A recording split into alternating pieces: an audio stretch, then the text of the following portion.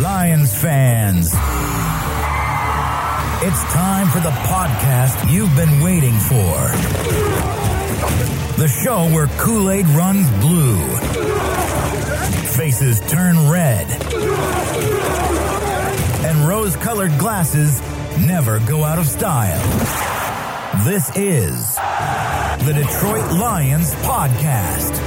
Your Detroit Lions and Reddit connection. And now, two guys who've discovered that making toast in the bathtub just hits different. Chris and the Riz. Hey, howdy ho, Lions fans. Welcome to the Detroit Lions Podcast, episode 478. This is the Detroit Lions Podcast. This is the Detroit Lions 2023 Minicamp begins, and we are the official Detroit Lions Podcast for Reddit. I am your dashing host, Chris, as you know himself in action features. And with me is my good friend and eloquent co-host, the man who wrote the thesaurus, Jeff the Riz Rizden. How you doing, brother? I am doing superb this evening. Thank you very much. Wrote the thesaurus. That's a good one. We got a good show today. We got a lot of good things to talk about. Dan Campbell, West Side. We'll talk about that. Notes from day one of the Detroit Lions minicamp. Quick conversation. Our bet is on the Lions, of course.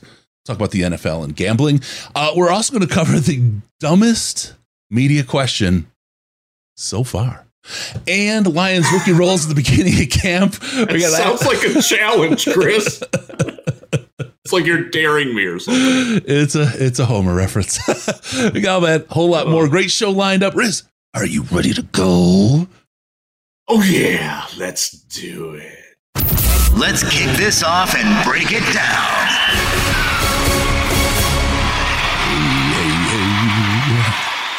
Ready to go. All right. Real quick, I want to say, David Bultman, thank you, sir, for the subscribe to the channel. Appreciate that. Thank you, Jay Smith, for your last super chat, for being the guy. And we appreciate that. Really quick, I want two quick notes before we get into this. I want to just let everybody know. The audio podcast, if you've gotten that, it has that old square blue logo with the microphone on it. We've had that since like day one. I'm going to, and you see it rotating down there actually below my face if you're watching on YouTube. Yeah, it's down. Don't be alarmed. That's going to change to the circular logo, the one we use on Twitter and all that stuff. Don't like look for us. We're not there. I don't like change, Chris. Out. I know. No, I don't like change. We're going to change it in like August. All right. But I just want to tell people now and get them ahead so they don't freak out. They're expecting it. So we got that. Okay. Also this thing called the training camp party that we do every year. You know, that big old bonkers blowout with all the fun and excitement. We're going to do that again August 5th. Tickets are on sale right now at DetroitLionsPodcast.com store. Go on in there. You have the training camp party. We'll have some autographed Lions merch. We'll have some DLP merch, some giveaways. We have so there'll be door prizes. You can get door prizes. You can get additional tickets to the door prize, the whole thing. So check it out. DetroitLionsPodcast.store. It is a blast. Food starts at 7. We'll probably open the doors at like 6:30 or something, maybe 6 at Uptown Grill, Commerce Township. All you can eat pizza, salads, breadsticks, all the soda that you want. If you want drinks, you got to pay for the bar. The price of the ticket covers literally the food in the room. And that's the way it goes. So come out and join us. We have a fun time every year. We do a live podcast. We'll have guests. Ash is flying in. Ash is going to join us this year for the training camp party. He'll help co-host, and a whole other cast of characters will be there. We're going to have a lot That's awesome. Of fun. Yeah, a lot of fun this year. So check it out. Again, DetroitLionsPodcast.com/store. Get your tickets there. All right, that's it. Let's get to the first topic of the day. Riz, this is one I actually didn't tell you we were going to do this one. Rizden's Gout shout out. Let's really quick get a cover. Riz, I need to ask you, how's the gout, my friend? My pills are like right over there. I can almost go grab them. I'm good. Thank you. There's the ambush journalism at its finest. All right, we'll get going. Yeah. Well, you know what, Chris? Shingles doesn't care. That is the best ad campaign on TV right now. My kids are yelling that at me and our cats all the time. You know what, Dad? Shingles doesn't care. I got the shingles back. So you should too. All right, let's get into it. Dan Campbell is the West Side. Riz, I know this is something, this is near, dear, close to your heart. It's got so many Risden angles. I'm just going to stop talking and hand the mic to you and let you go. So Dan Campbell spent the weekend in Grand Rapids, which is I don't exactly live in Grand Rapids, but it's my home city. It's home for me. I live in West Michigan. I live in Holland, which is about 20 minutes southwest of there. But Grand Rapids is that's where the Huge Show is based. That's where I do radio stuff. By the way, I'll be live in studio on Friday. Check that out. But he was there for a volleyball tournament, which is also something that's near and dear to my heart.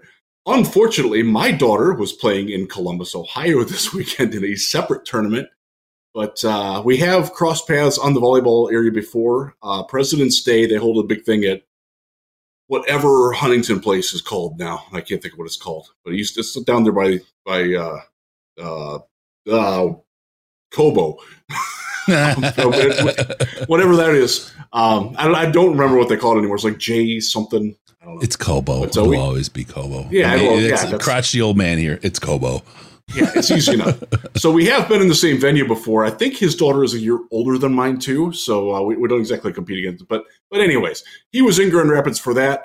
Grand Rapids had the Festival for the Arts this weekend, which is a very big, weather was perfect for it. It's like outdoor music, celebration, people having fun, food trucks everywhere. It's a really cool thing. And he was out and about and was willing to take, and I got notifications on social media from a ton of people. Like, I just met Dan Campbell. Dan Campbell's at DeVos Place, like signing and taking pictures and everything. Like, it was so cool. Slack was fire, man. Slack was fire with it. We had a couple people in Slack and I admonished every single one of them. And I will admonish all of you out there listening right now who got to see Dan Campbell and didn't say, Dan, you got to go on the Detroit Lions podcast. What are you folks doing? Like, are you even listeners? Like, come on. You are our guerrilla crew to make these things happen. I am shame on you. Shame. Sorry, Riz. Go ahead. So that's okay. So this was going to be, so I normally do not ask questions at press conferences, although as we're going to talk about later, I might need to start. But I did have a question prepared for today, and I was going to ask Dan, so Dan, how was your trip to Grand Rapids, and what do you think about ever having a practice session or training camp over there? And he preempted it by leading with it. After he talked about the 20 to 30 some players that aren't going to participate in minicamp because of various injuries, he's like, oh yeah, I was in Grand Rapids this weekend. I loved it. Loved the fresh energy. Loved the perspective of all the fans over there that they don't want to feel neglected. They're excited, and he really felt it. So to all of my fellow 616ers out there, thank you. Nothing is scheduled at this time for being in West Michigan, but he was asked a question. He is certainly open to it. I followed up with a couple of team sources. I guess I have to call them sources. And they said that they were also open to it. So it will not happen in 2023. Everything's all set this year. 2024, there's a chance that they could do something where they come over for a night or like a Friday night, Saturday morning type practice deal. The last time they did anything outside of either Allen Park or joint practices at another facility or Ford Field was 2015. They went to Novi High School at night. That was the last time. My alma mater. Thank you very much. So you met in Michigan because they were the Colts. They did a whole bunch of stuff like that. Yeah. Okay. I see what you're saying. Yep. Yeah. So they have not traveled around. They haven't been to Saginaw in forever either. Yeah. But the west side of the state is a market, and I can tell you from living there, we get some Bears infiltration. We get a fair amount of Packers infiltration because as the crow flies, I live closer to Milwaukee than I do to Detroit. I live closer to Chicago than I do to Detroit as well. And you're downwind of both of them. Oh, boy. Yeah. Get tested. Get tested. Yeah. I'm for everything. Shingles doesn't care, and that doesn't either. Gonna need some kickbacks from these people. I think that's GSK, isn't it? I don't know. But anyway, so there is the door is open for some sort of official Lions function to happen on the west side of the state. And I actually went into a little bit more depth with a team source today, and he asked me like, what sorts of places, I know there's colleges over there, but people on this side of the state. I mean, I'm staying in Canton tonight, remotely working remote. That's why my background's all weird and I can't really hear anything. Like, people over here don't necessarily understand what's on the west side of the state. Like, Grand Rapids is a very large city. It's significantly bigger than Toledo. It's significantly bigger than Flint or Lansing. It is like Kent County, if you include Kent County, Ottawa County, where I live in, Muskegon County, where Muskegon is, we have 1.1 million people over there in those three counties. Like, it's a big place. Growing up, Grand Valley State is there. Davenport is there. Davenport is the place where Davenport University D2 school, GLIAC school, coached by Sparky McEwen. They have a new football program. They have a brand new stadium. It's gorgeous, Farmers Insurance Field. They have a training facility that's adjacent to it. They have both turf and grass. That's important. Yeah. That makes a great place to do it. So I suggested that to them, and I sincerely believe they are looking into it for possibly 2024 or beyond. I know a lot of people over here on this side of the state don't really care, but for the West Siders, for those of you who live over where I do, this is an incredibly big deal. It takes me 2 hours and 45 minutes to drive to Allen Park. I drive there and back most of the days when I do this. If I could have even just 2 days where I drive 30 minutes each way, it would be wonderful. Yeah, I can imagine. I know the West Michigan Sports Commission, the Grand Rapids Area Sports Commissions, they do a fantastic job of doing these sorts of events. They put on fantastic volleyball events all the time. We have the state games of Michigan going on, I think, this weekend, actually. Mm-hmm. Like, they know how to run these things and organize them and get hotels and get logistics all set up. They're very, very good and experienced at that. So I am really hopeful that this happens. It's funny. If it's just for a day or 2 days. Oh man! You talk about the gap between Western Michigan and Eastern Michigan. As you were talking, I was thinking about it, and it really. I mean, there's almost like there's a valley between Jackson and Ann Arbor and Chelsea. You know what I mean? I would say there is technically. I would say that Detroit is actually potentially closer, if you will, with maybe Cleveland even than they are with Grand Rapids or on the western side of the state. I hadn't even thought of it, but growing up, like, literally never thought about going west and then you think about like the eastern seaboard, everything is on, you head so much, you head to the east, right? You head to New York, you head to Pennsylvania, Virginia, DC, all that stuff. Your head kind of just tuned, to facing that way, like a compass goes north. It's interesting, and it's not on purpose. It's not like a diminished sense of the Western Michigan people. Well, it's nothing like that. But it's just. I know. I guess some of that on Twitter today. I don't think about you at all, and it's not malicious. You know what I mean? So I grew up west of Cleveland, where my parents live. I can be from my parents' house in Vermilion, Ohio, to Allen Park in 2 hours flat. So it is, in fact, closer. Downtown Cleveland is closer to Detroit than Holland is. That's just the logistics of it. But nobody ever thinks about that because Michigan and Ohio have this weird thing where they can't coexist. It's weird. Whatever. I don't know. I get crap for my hat. People say, this happens every single time I wear this hat to Meyer. I'll kiss somebody, fuck your Buckeyes. I'm like, it's a Bobcat. It's green and white. Riz, let's let it go. Sorry. Breathe. Fuck those Buckeyes, but your Bobcats are nice. Okay, let's. We're the team y'all can't beat in basketball. All right, play us in football. Okay, there you go, Dan Campbell, West Side. There you go. You got it covered. We got the topic. Please come to the West Side, Dan. Please, we'll take care of you. Let's get into the notes on the 2023 Detroit Lions minicamp, and we're gonna save the rookie portion of this for the end, because I think that's a distinctly different kind of part of the conversation. But Riz, you had a couple of great shorts today.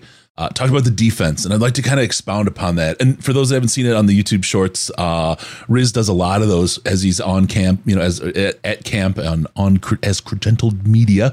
He will do reports every day, and they're quick and they're to the point, and they really give you some good info. So make sure you subscribe and like and all those things we ask you to do.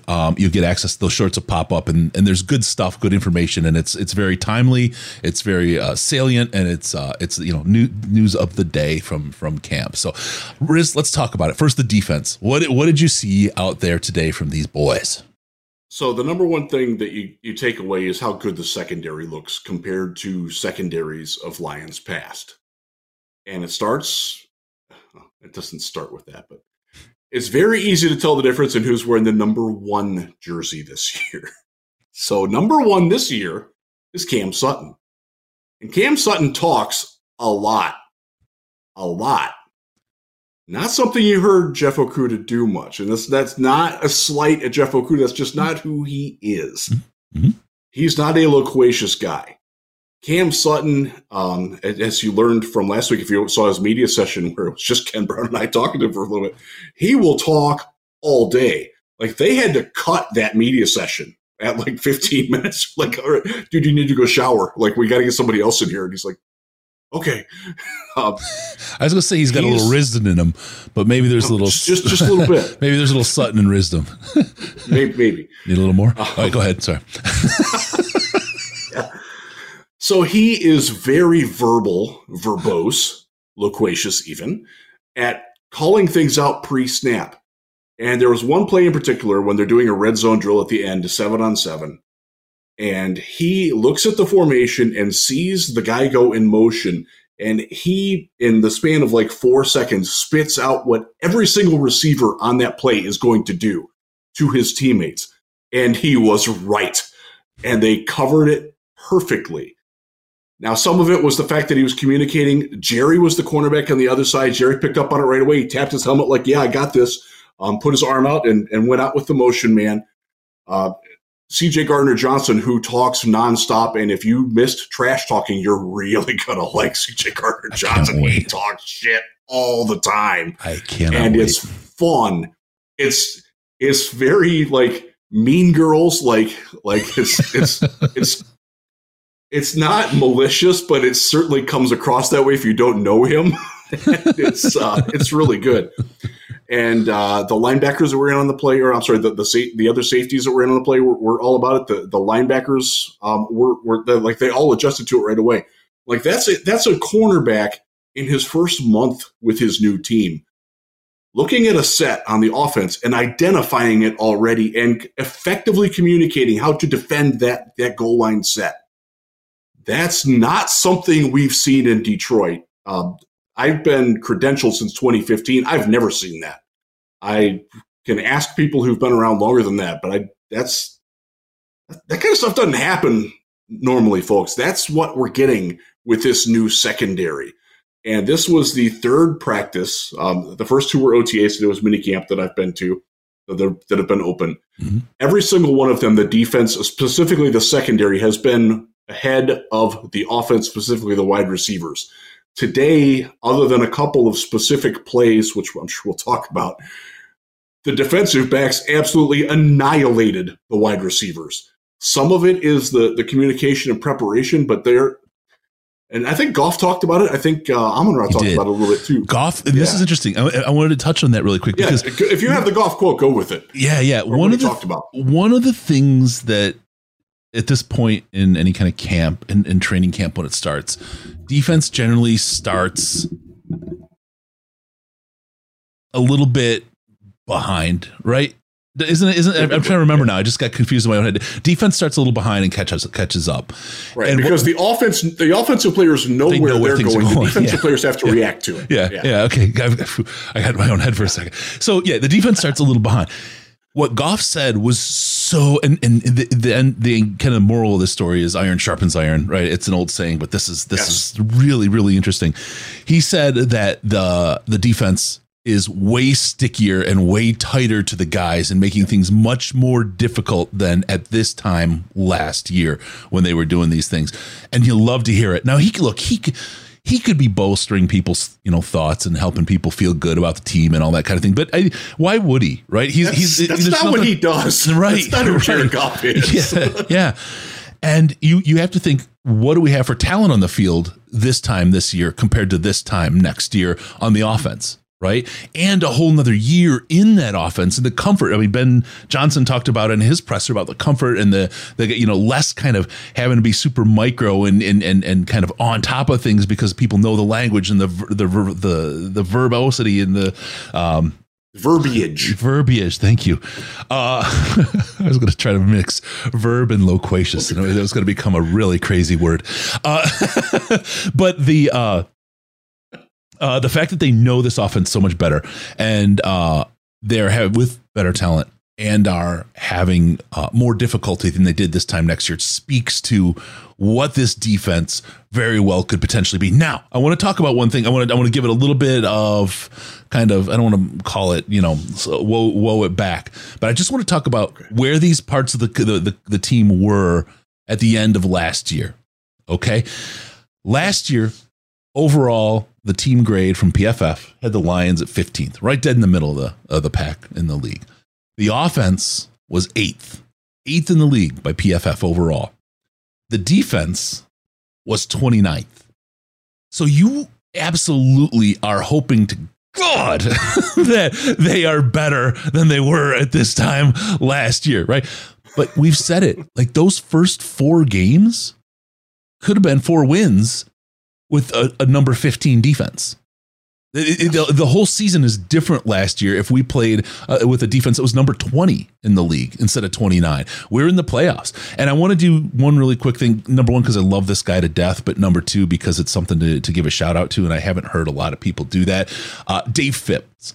Dave Phipp has the special teams. They were ranked number 1 overall in the NFL by PFF last year. And he needs to get his flowers for that because well done, Dave, and special teams, because that is a hell of a turnaround. So, yeah, no, so you want them to be better. You expect them to be better from a team that ended 29th. Yes.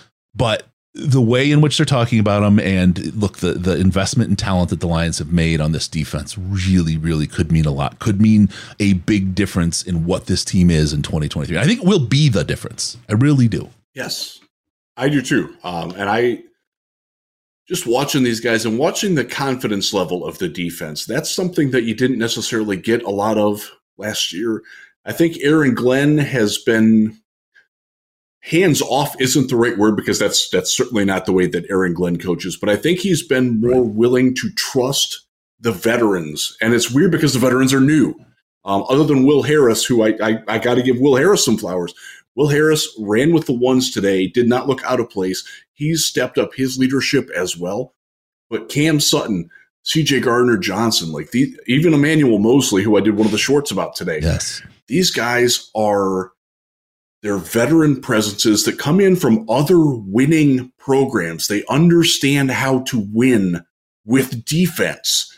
And I don't think that there was anybody really on the Lions who's ever done that before. And I'll be dipped, man. It looks like it's making a difference. It really does. Like the confidence level, the communication, which was the theme of the short, was like, my God, like these guys, we talked about it, the MAs, the dreaded missed assignments, yes. Which is what got Jeff Okudah benched, which was what got traded. Really? Got a lot of people gone. The UDFA slot corner from 2 years ago, who's no longer with us. Yes, no, not Mike Hughes. Well, Mike Hughes too, but like. It's a name that reminds me of Hughes. I know it's anyway. Yes. But anyways, number of letters, the missed assignments. There was one play today in 11 on 11 where I saw a defensive missed assignment, and that player got scolded by his position group for being in the wrong place at the wrong time. The accountability, the standard that this defense is holding it to is something that you see from very good defenses. And it's not something that we've seen organically come up from the players before. Not under Patricia, certainly not under Patricia, not under Caldwell, because Caldwell just didn't really do that. That's just not the kind of guy he was. No. But even like last year, like the way that Brian Duker is coaching the secondary, the way that AG is out there, the way that Kelvin Shepard is coaching the linebackers, there's a standard that they're being held to that we have not seen before. And they're wearing now I know they're not in pads. I know it's not full contact. You're not allowed to tackle anybody yet. And I understand that all these things have to happen. But the way that they're communicating and working in coverage is refreshing. And it's nice. It's very nice to see. Now, there's a flip side to this. Cam Sutton looking at a set and knowing what every receiver's route is going to go, don't think that other teams haven't broken down that tape of Ben Johnson's offense and are understanding and dissecting what's going to happen. They're getting tendencies and things like that. The offense is going to have to work harder to do the same that they did last year. And I do actually have some concerns about that. I worry just in general, not about any one specific player or Ben Johnson for that matter, just that the league does catch up to these things and adjusts. And it's up to Ben Johnson to make the counter adjustments. And I think he's a smart guy, and I think he will. I think that the talent is enough at quarterback and wide receiver and running back in line that they can do those things. But they're not going to catch the league by surprise the way they did early last year. And if you go back to what you're talking about, where the offense was 8th and the defense was 29th, like at the end of the season, the last 8 weeks, the defense was, I believe, 12th, and I think the offense was 14th. Yep. That could very well play out in 2023 for the entire season. And that would not surprise me at all if the defense winds up being ranked higher than the offense. Now, it depends. Now, you got to be specific, though. What's your grading criteria? Okay. Defense, what do I care about? And offense, for that matter. Points per game, yards per play, yards per carry on first down, both running for and against. Missed tackles versus forced missed tackles, turnover ratio. I don't really care about time of possession. I don't care about, yards per pass, quarterback rating, all that stuff. That's fudgy. Those are the things that I worry about, because the teams that consistently win those battles win football games. Yep. And at the end of last year, the defense was doing at least as good of a job of that as the offense was. But everybody got because remember, it's a team that scored 45 points and lost a game. They scored 40 in another game and lost. Like they poured up those statistics early on. The offense, the league did adjust a little bit at the end of the season, and they did catch up. But the defense playing better kept the Lions winning. That's your recipe for success. Now, I don't think that the Lions offense is going far down. Like, they're still a top 10, top 12 offense. No doubt in my mind about that. But I will tell you, just based on what I have seen from the talent, the evaluations of the players and the way that they're communicating and with they're being coached and the comfort level that they have under AG right now, do not be surprised if the defense is better than the offense in 2023.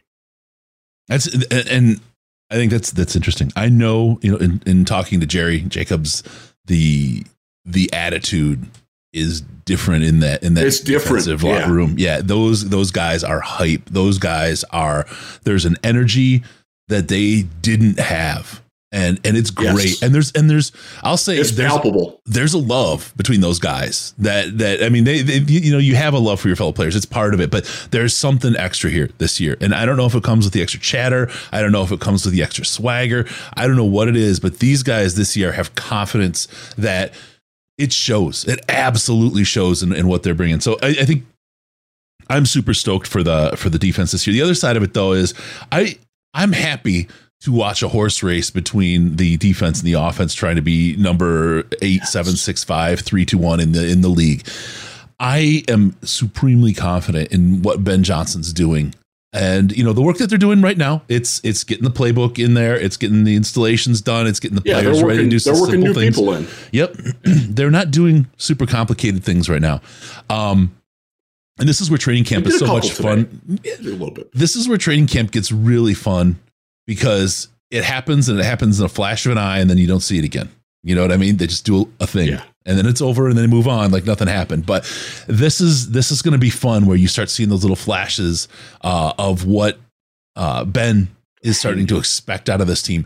And then there's the best part, where there's things that you just don't see. There's things that you just don't see that they put together in the enclosed practices that are closed to the media. Some of the other things, they put those things together, and then you see them on the field.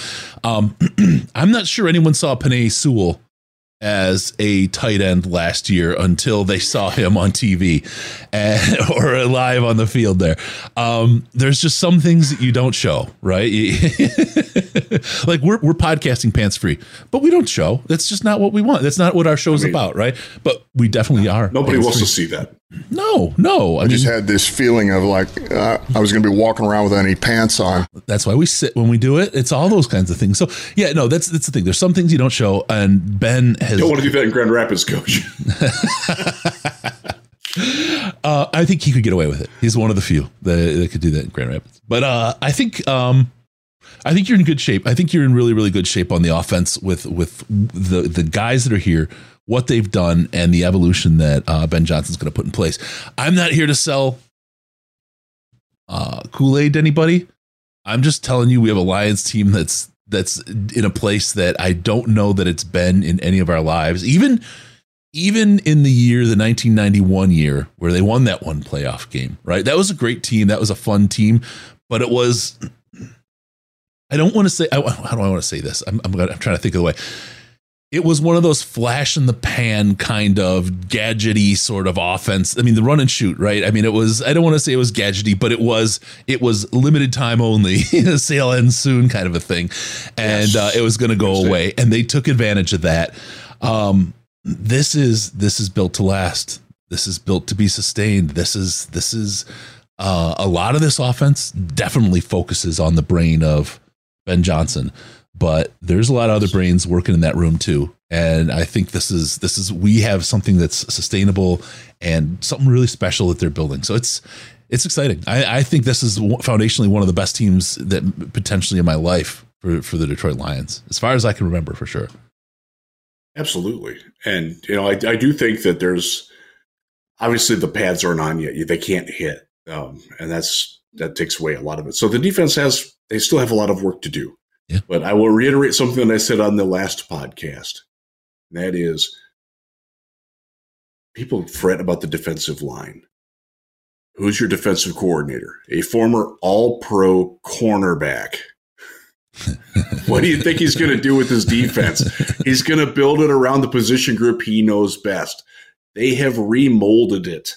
That doesn't mean that the defensive ends aren't still playing great. It doesn't mean that Christian Covington, who's, by the way, starting at defensive tackle, isn't going to have an impact. But this is a back-to-front oriented defense now. That's different. Last year, they were kind of just let's get 11 guys on the field and hope that Hutchinson and somebody else can play well at the same time. And there's a lot more. It's more spread around. I don't want to use the word diaspora because nobody's gone anywhere, but like there's a lot of like different points of emphasis where it doesn't necessarily have to be Kirby Joseph making a play on this specific type of play. It doesn't have to be Rodrigo. Rodrigo didn't even practice today.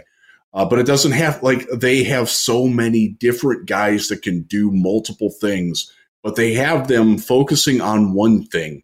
And I really like the concept of it. And again, it's a defensive back oriented defense. That's what Aaron Glenn has wanted. He has not had the talent, the depth of talent at defensive back to really pull it off. I think he thinks he's got it now. And based on what we've seen this spring, he's got it. Yeah. And that's going to be fun to watch. Yeah. Yeah. And I mean, we teach front to back normally. That's the hygienic way. But what we're it's a little bit different here. I'll tell you, though, keep your eyes on James Houston, the guy that Riz said would never see the field. Let me just really quick. Can't ever let it go. Can't ever let it go. Because the bullshit. I'm really gonna let that go. So James Houston, can I talk about him for a second today? So really, he played linebacker today. Let me do my thing on him really quick, because I think this guy is going to be key to the front side of this defense. We know Hutch is going to be great. We've got, and I saw it here, Shredded Aleem, Pascal, right? We've got some great stuff going there. Houston, I think, is really a linchpin player. If he can play at the level he played last year for 17 games, there's nothing to worry about. There's literally nothing to worry about in that defensive line. If he regresses just a little bit, we're going to have a good defensive line. I like what we have there. This looks really good. If Broderick steps into what he really, really could be, and Houston, even if Houston regresses a little bit, oh man, that line, I'm telling you, there's a couple studs waiting to burst out there. That could be something very, very special for this team. Y'all got to keep an eye on Pascal. He's ready. He talked about it after practice today, about how last year he always felt like he was a little bit on the outside because he was coming off of an injury in college, and then he just started to get the hang of things, and then he got hurt again. And like, he's healthy now. He looks good. He's another guy, another talker. This is a guy who talks, who communicates pre-snap very well to the guys around him. he and John Kaminsky were the ends on one particular rep, and you heard them yelling at each other around the tackles, like, "Hey, this is what's going to happen here." You know, like they're speaking in code, but we sort of know it just from being around them. Like, yeah, and like they're picking up on what they have a better understanding of what the offense is trying to do than they did at any point last year. And again, Haskell didn't play a lot. Kaminsky was in and out of the lineup. There's a lot of really smart individuals. First thing you take away when you meet Cam Sutton is that's a smart dude right there. Like that guy, like high school valedictorian type of smarts. Yeah. TJ Gardner-Johnson is a bright guy. He doesn't always come across that way because he's kind of cocky and kind of talky, but there's a lot going on upstairs with that dude too. Yep. Like Jack Campbell, smart guy, comes across very easily. Pascal, and a guy. His college coach will tell you that he's going to be the governor of Kentucky someday. Like he's got that kind of magnanimity to him and presence, and you see it, you feel it.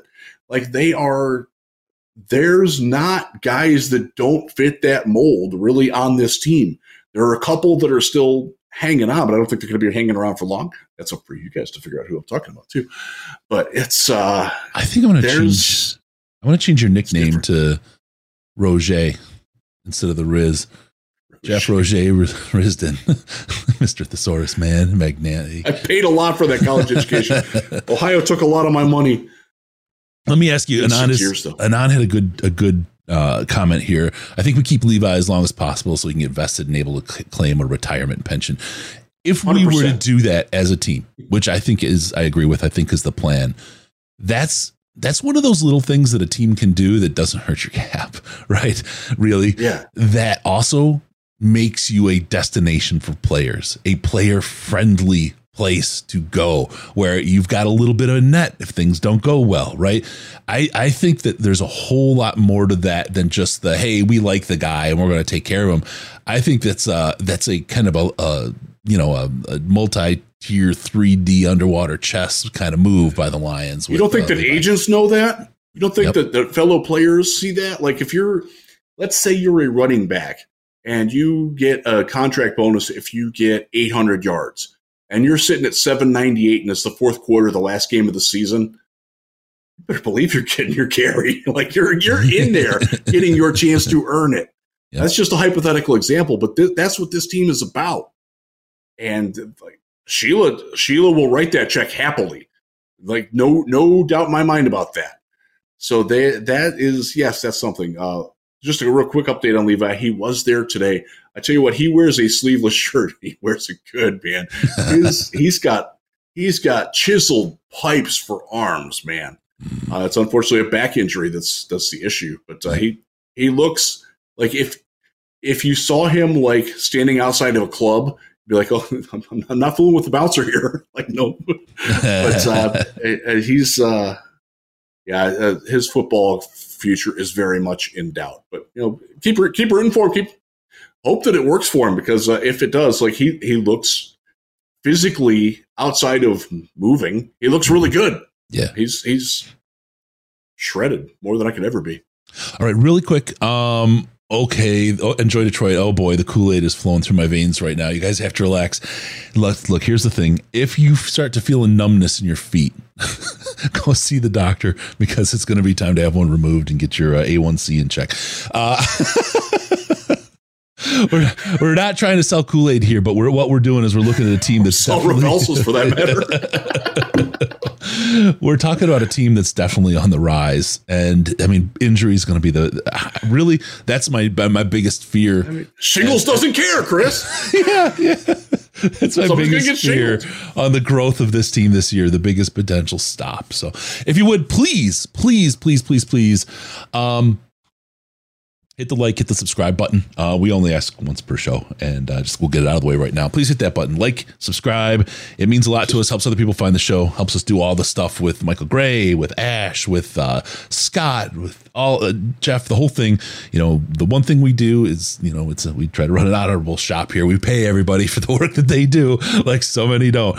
And that helping us get the word out is the way to help us make sure that we can create all that content and that we've been creating 4 or 5 days a week. Oh, except for the holidays. weigh in last week. We had some things, but we're trying to push this stuff out. We had some issues last weekend.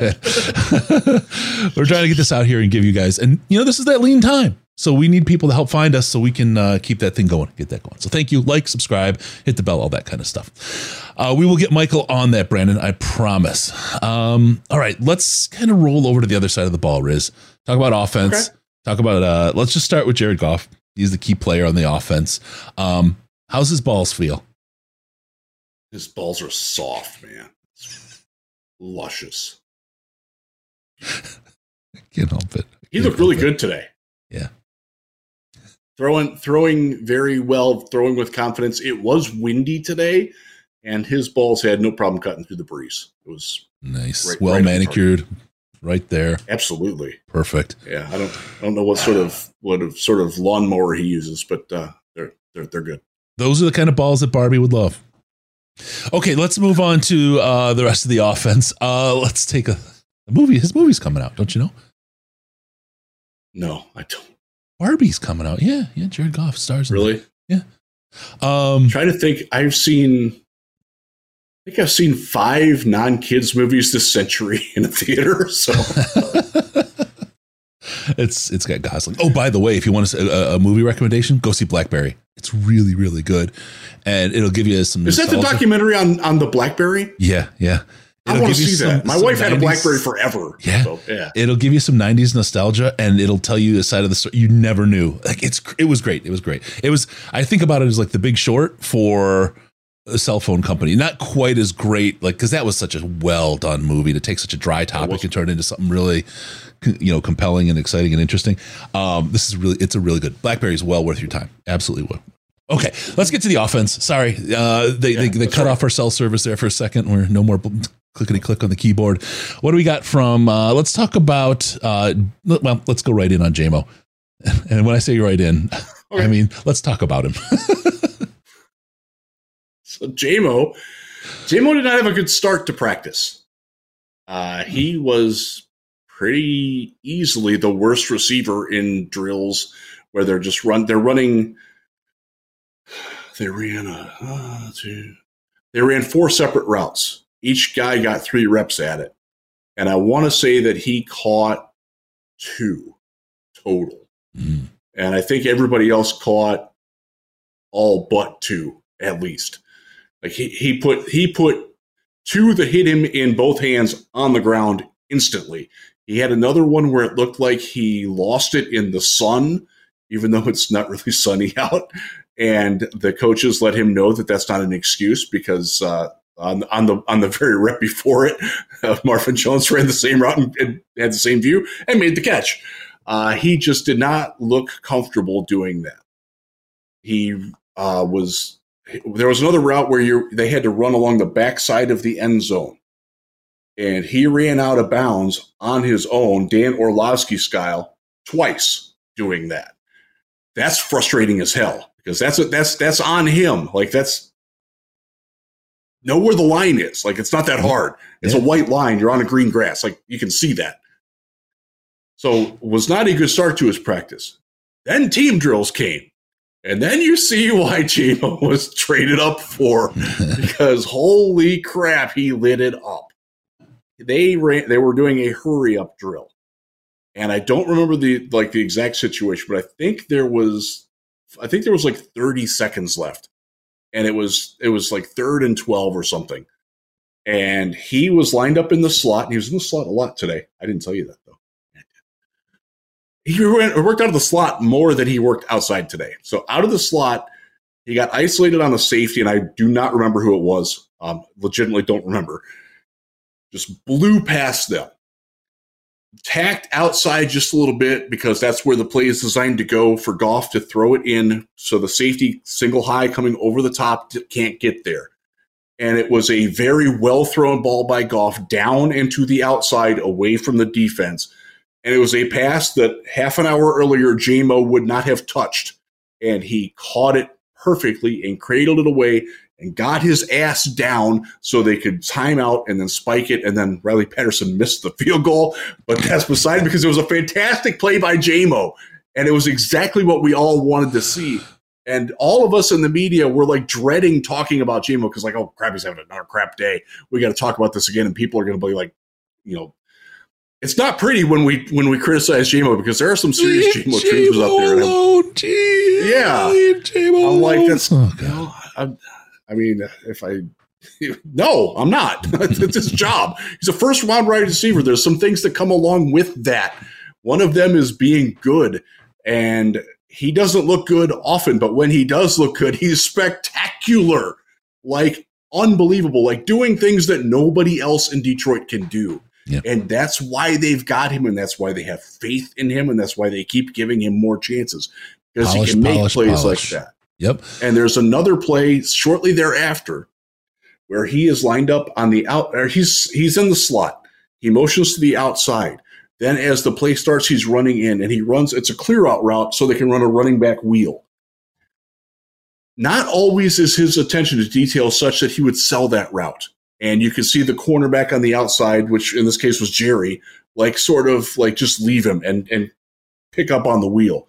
Because J-Mo had effort and sold it, dragged with him, the wheel was wide open. The linebacker, and I think it was Anzalone, had to sprint out and had no prayer. Now that throw, unfortunately, by Goff was probably his worst throw that any missed. But my God, like that's J-Mo creating that opportunity with his presence and his speed and his attention to detail and his effort. And that's exactly what we want to see. So, like, positional drills, he was crap. Team drills, he was great. Put those two hands together at some point because you do not earn the team drills without first thriving in the positional drills. That's something that this coaching staff will do. Now, obviously, he gets a bit of because he's a first-round pick, because he can fly, and nobody else can do that. But Corey Fuller made a career out of being able to fly. He made a lot of money on catching like 4 balls in his entire career. But right. And I'll tell you a different Fuller, Will Fuller. I covered him in Houston, who made DeAndre Hopkins a great deal of money.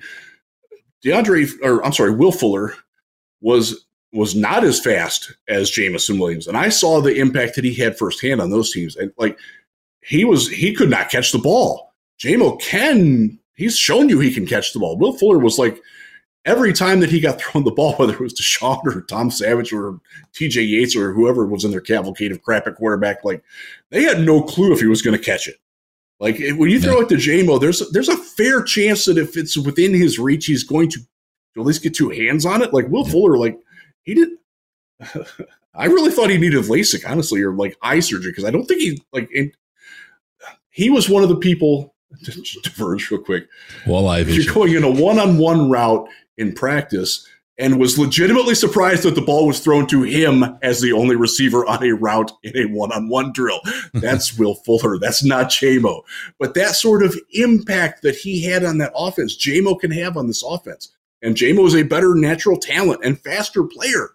And I think smarter player than what Will Fuller was. And it's got to show more often, because the coaches did show some frustration last Thursday, and they showed it again today in the positional drills when he wasn't at his best. They're letting him know it. What was that movie? Was it Hot Shots with Walleye Vision? Was that the one? I don't know. Oh my God, that's so funny. Is that the one with Charlie Sheen in it? Yeah. Yes. Yeah, that was it. Yep. All right. Okay, so J-Mo, we'll talk more about J-Mo in a little bit.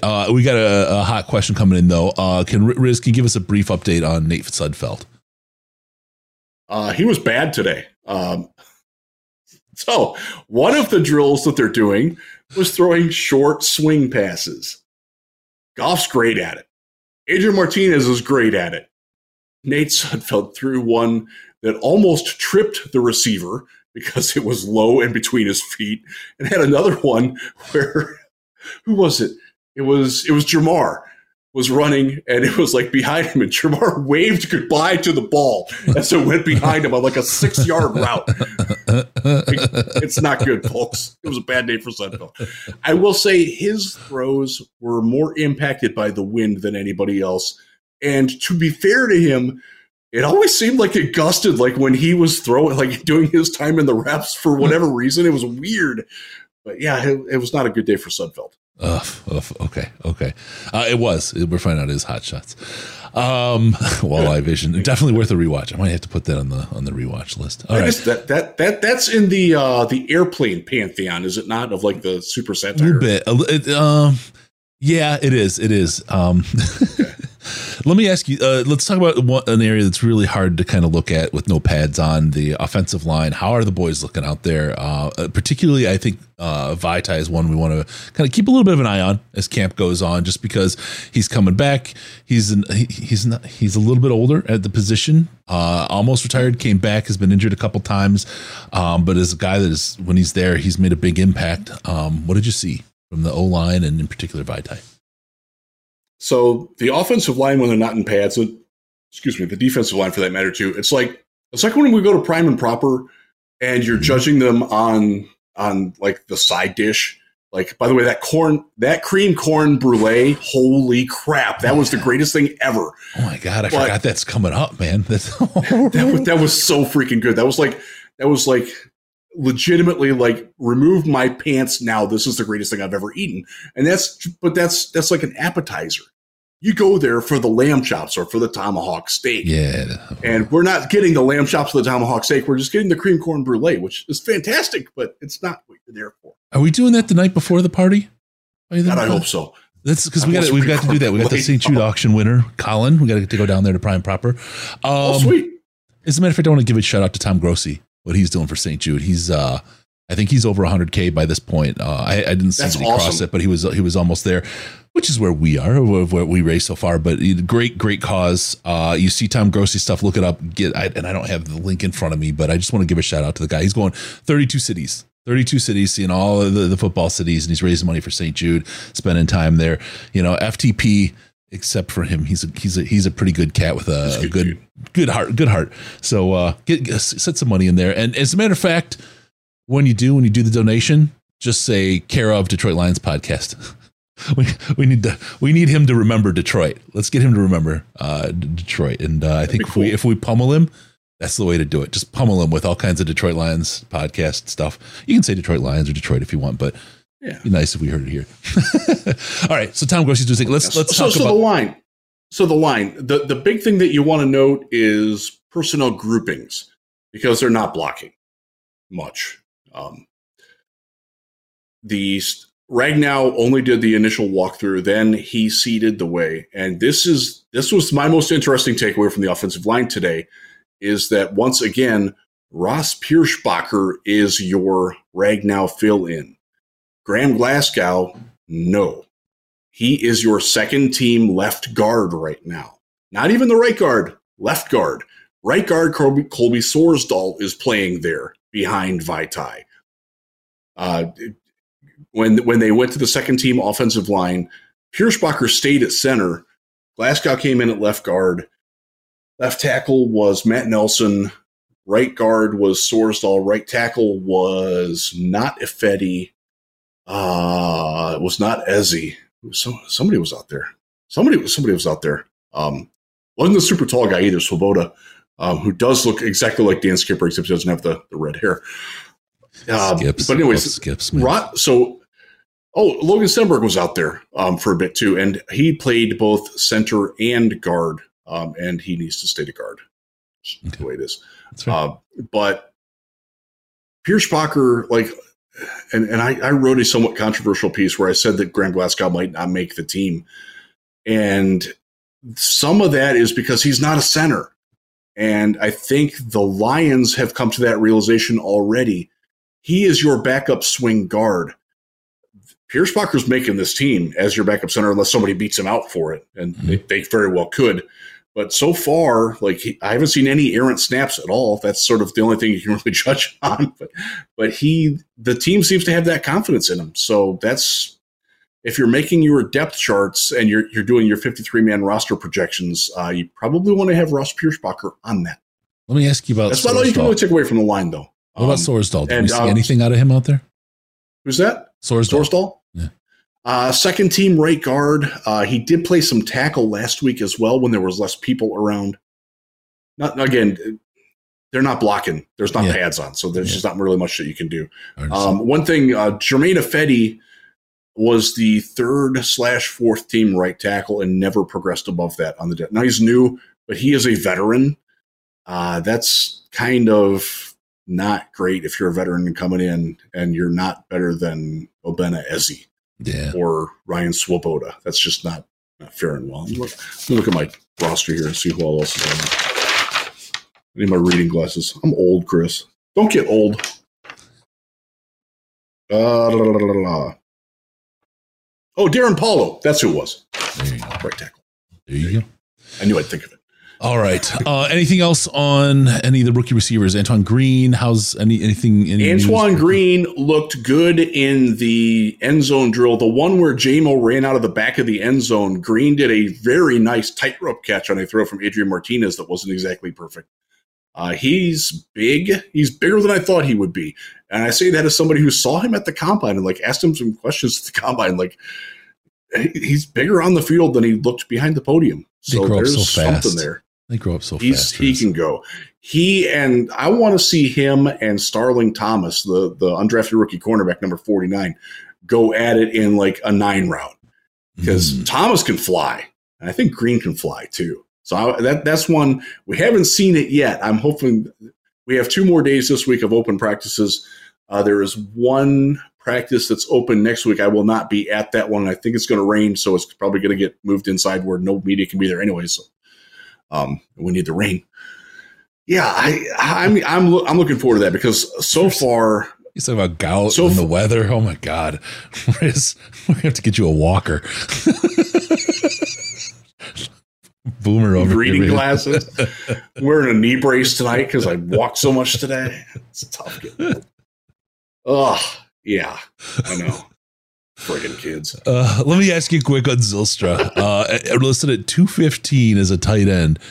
Is he a hidden wide receiver? Is he that thin? What's the story with Zylstra? No, he's got to be more. So Chris, you and I were just talking about our dimensions before we get on the show. He looks very much like I do, except fit. So I'm So a knee brace and wearing reading glasses? And gout? he has my rough dimensions. He's over 2. I'm over 215. I hope to be at 215 by the training camp party. That's a good goal. Riz was down for 2 weeks after the field goal competition for the media last year. Hey, get my gout. Made my 45-yarder though, bitches. Oh, like Riley Patterson. Good stuff. Oh man! Oh, by the way, on the kicking thing, I'll talk about the kickers real fast because it is something that I did short on last week. Today, Patterson was better than John Parker Romo. His first kick was from 47-48. Patterson, I was talking about, it happened after the nice J-Mo play. He hit the right upright. All of his other kicks were good. That was his longest attempt. Romo came in, tried 2 kicks that were longer than that. One of them was from 54, I want to say, and it bounced short and was also to the right.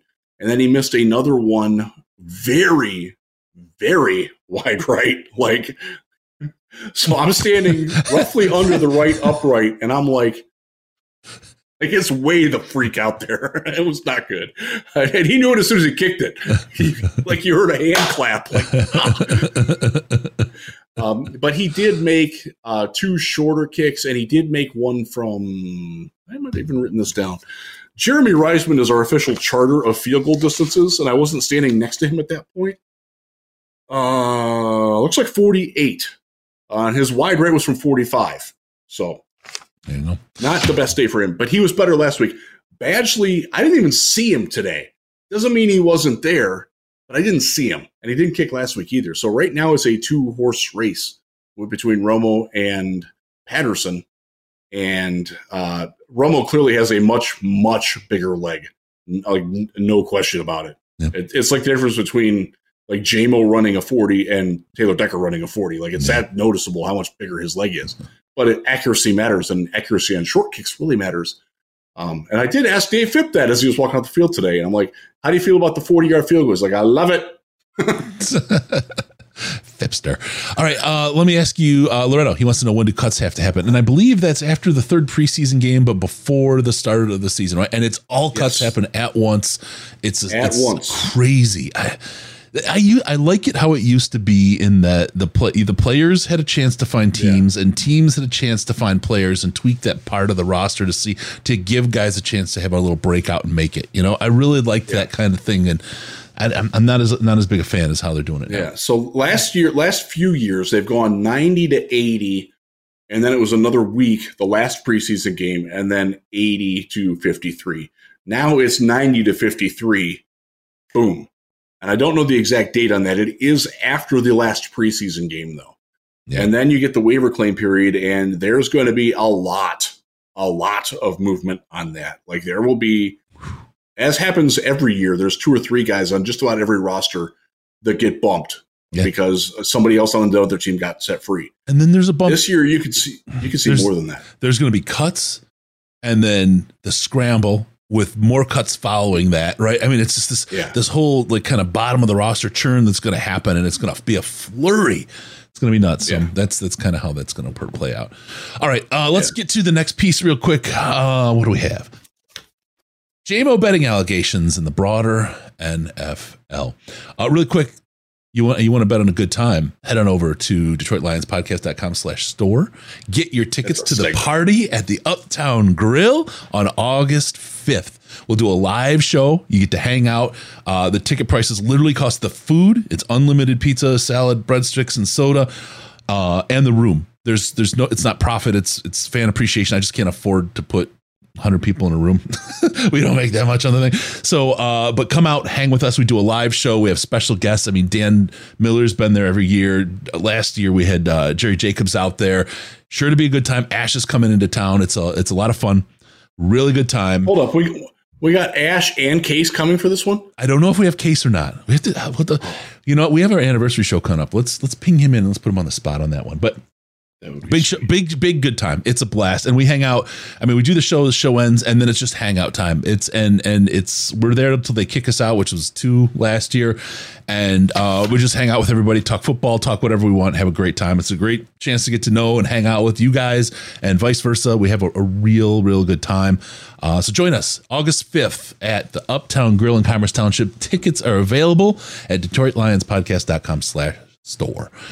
All right, let's talk about the betting allegations, because this is getting a little,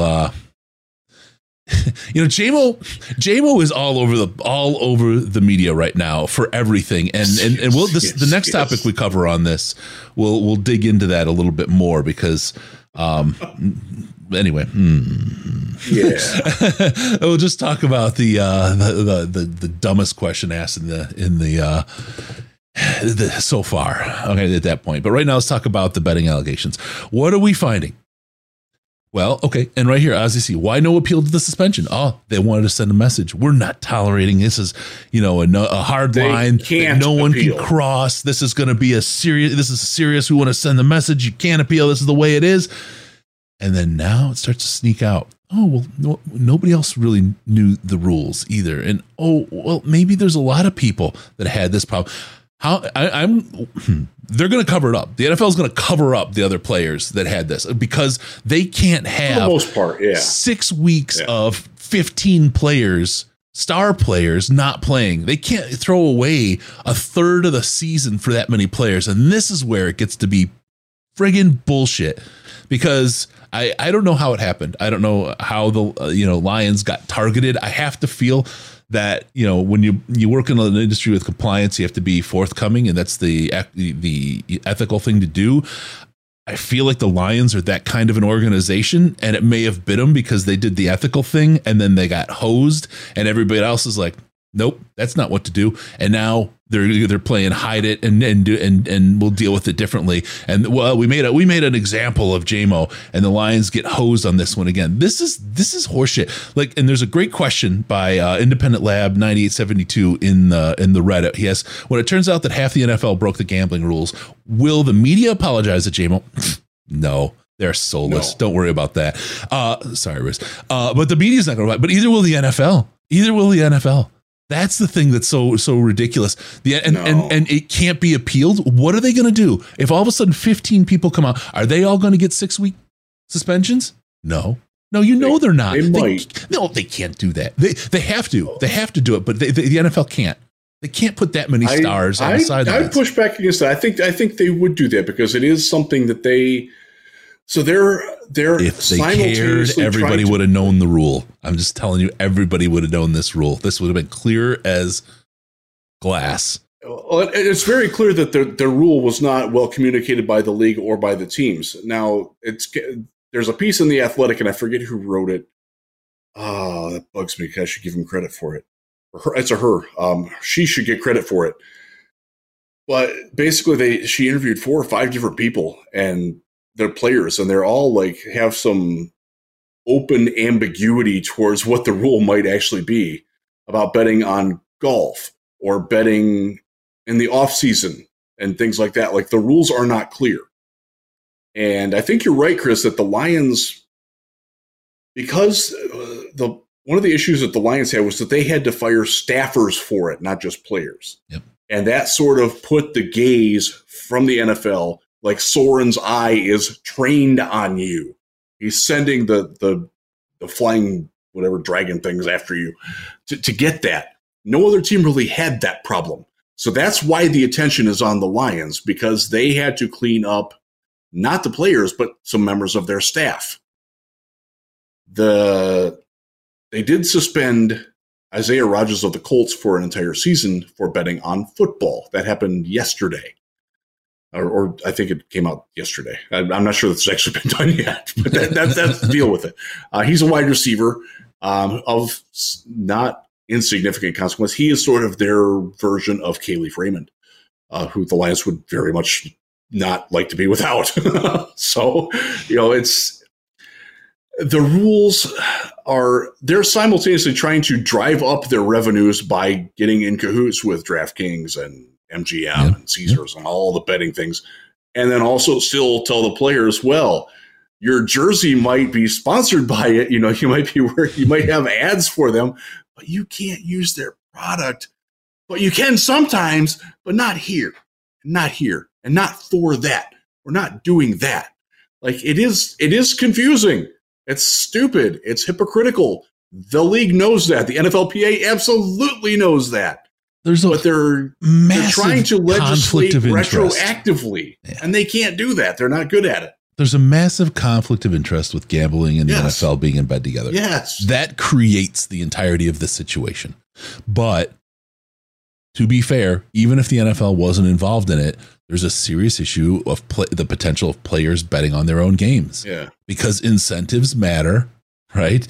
And just the degenerates we talked in the gambling channel, right? Any advantage you can get, you're going to take. And it doesn't matter if you're playing the game or you're watching the games or whatever. It just creates this massive conflict. So I understand not being able to bet on your own games. And I think there's probably some pretty good ways that they could build that out, to make sure that, you could, the sports books could create, the app and accounts where they can only bet on certain things in certain places. So the players don't have that issue, right? So the players that want to be compliant just use this app, use this account that the NFL has set up and has partnered with all these gambling companies that they already work with. And you're going to always have an official one. Yeah. Then you'll always be compliant. And then we're making sure that you're doing it. Now, if you're using another app, right, and we see it on the Wi-Fi at your local training, facility. Well, now we're going to start looking. Now it's going to be interesting. Now we're going to go to the books and start asking who was logged in this time from here, right? And then you start the investigation. But with you create the means to make it easy to follow the rules, and it's not that freaking hard to do. The NFL didn't do that, and look. I'm some dope just sitting here when I came up with your solution, like pretty quick, right? They've got millions of dollars they're making and billions of dollars they're making as an industry, and they couldn't figure that out. Come on, this is not that hard, man. This is really stupid. Some of it is that it's still illegal in some states. It's legal in some others. Yep. Just speaking from Ohio, and our friend Greg will know this. The first legal sports wager in the state of Ohio was placed not long ago by former Browns quarterback Bernie Kosar. When he placed that, he was immediately fired by the Cleveland Browns from a front office position. Yep. Like, they don't know what they're doing. It's the Wild West. It really is. It's like no zoning in a new city, and you can build a strip club next to a church, next to a school, next to a pony farm. Like, it's so unregulated, and trying to retroactively slap regulations and rules onto things when different players are from different, like, what my understanding is the JMO bet on a college football game from an app in a team hotel in a different state where sports gambling is also legal. It is legal in Michigan. That's my understanding of what happened. I don't know that that's true, but that's my understanding of it. What if, like what if the sports book that's there, like, there's just so many variables to it, and they didn't think this through ahead of time. They're still working on the NFL's rules are largely based on before sports gambling was legal in Michigan, and it's been legal here for several years. Like, and we knew it was coming too. I'll go back to, like, when Jim Costa and I used to do our Sunday morning show at Gun Lake Casino out in between Grand Rapids and Kalamazoo back in 2017. When we first started going there, they're like, yeah, this place, it's billed as a sports book, but we don't have sports gambling legal yet. We know it's coming very soon. So they called it Stage 131. It's not their sports book. Like, they knew how, like, they regulated, they understood how to develop an app and everything. Like, the NFL did not see this coming or did not anticipate it properly. And that's on them. This is exactly what I said. There's people in the chat that don't get English, I guess. But if they were to create an app and the players were to have registered accounts in that app, you could IP block the local training facility, number one, and number two, block their ability to bet on NFL football, so that you have now a completely compliant place that they know they're not going to make a mistake to bet. Simple, absolutely simple to do, and all these problems would have been taken care of. And then all the entire, whether there's a conspiracy or not, and this is what you'll find in a compliance world. There's not a conspiracy. It's just but here's what you'll find. They're not smart enough to have a conspiracy. Here's what you get in a compliance-based world. You can't even have the appearance that there might be misconduct. And that's what's going on with this. So it's not just that they did it wrong. It can't even appear. Build the app and let it roll. It's easy. It's an easy fix. And then even maintenance on that part becomes so much easier, because if somebody's using an app that's different than the one that they have, that's officially done from any of these site facilities, they'll know that, and they can find the person very quickly and take care of it. Enforcement becomes really easy. You've given them every opportunity to do it the right way within the rules. You don't even have to communicate the rules. They say, just use this app. It's the only app you can use to gamble with. Done. Right? And then the NFL could even make it so that they get discounts and better deals and whatever else as they do it to help incentivize it. Much juice. Yeah, right? I mean, there's so many. It's an easy fix if they really, really wanted to fix it. So again, it doesn't have to be a conspiracy. It's not a conspiracy, but you want to avoid every appearance that it could be, which is the same thing with the frickin' officiating. The idea that, like, the XFL gives you that transparency and yet the NFL doesn't give you shit except we wrote a sorry letter. That's like, this gives the wrong appearance. Everything Chris, is how long have they had the sensors in both ends of the ball so they could spot it within 5 millimeters? The first time you and I did the Senior Bowl together, they had it. Right? That was 2017. They build subjectability into very objective things that they have. Why is that? Well, the appearance isn't that it's above board, but the reality is, the tradition and other things. Eliminate the appearance that there could be problems because it's easy and inexpensive to do. And actually, you could probably use it to make money. If you had half a brain, which they certainly know how to make money, you could solve all these problems. That's that. So, tough times. Toothpaste is out of the tube now, as far as the Lions are concerned. So, to answer a couple of questions, I can't read the chat because I don't have my reading glasses. Again, don't get old. JMO cannot appeal. Nope. It just can't. That's you cannot appeal gambling related suspensions. That's in the NFLPA's CBA with the NFL. The other thing with it is there is some machination going on we've been made aware of, that the NFL is going in the direction, Chris, where you are, and they're going to try to make it more like come out with more because one of the things that came out in the Athletic article was that the guy legitimately didn't know if he could bet on golf in the NFL offseason or not on an app. And yes, you can. Like they want to come out with more things like, okay, you can bet on the NBA finals that are going on right now. You can bet on the NHL finals, which I think are dropping puck momentarily. Go Vegas. Sorry, Florida. But football, like college football, they need to make a line there. Can you bet on it? Can you not? One way or the other, I don't care, but make it so everybody knows that. I think they didn't communicate these things well. There's no conspiracy requires people to be smart enough to set one up. You're giving the NFL way too much freaking credit if you think that there's a conspiracy here. They are not that smart. They really aren't. Oh my God. I'm watching. This is hilarious. I got. They're also not going to be conspiring against Detroit. Detroit has the feel this year of the chosen team. And it doesn't necessarily mean that they're going to break their back to go out of their way to help Detroit. But I've seen this before. We saw it with the Rams when they got Stafford. Yeah. The favored team tends to get a little bit more latitude and not get the clamp down. So if anything, and I said this before, J-Mo, quite frankly, is lucky that it's only 6 games. Really.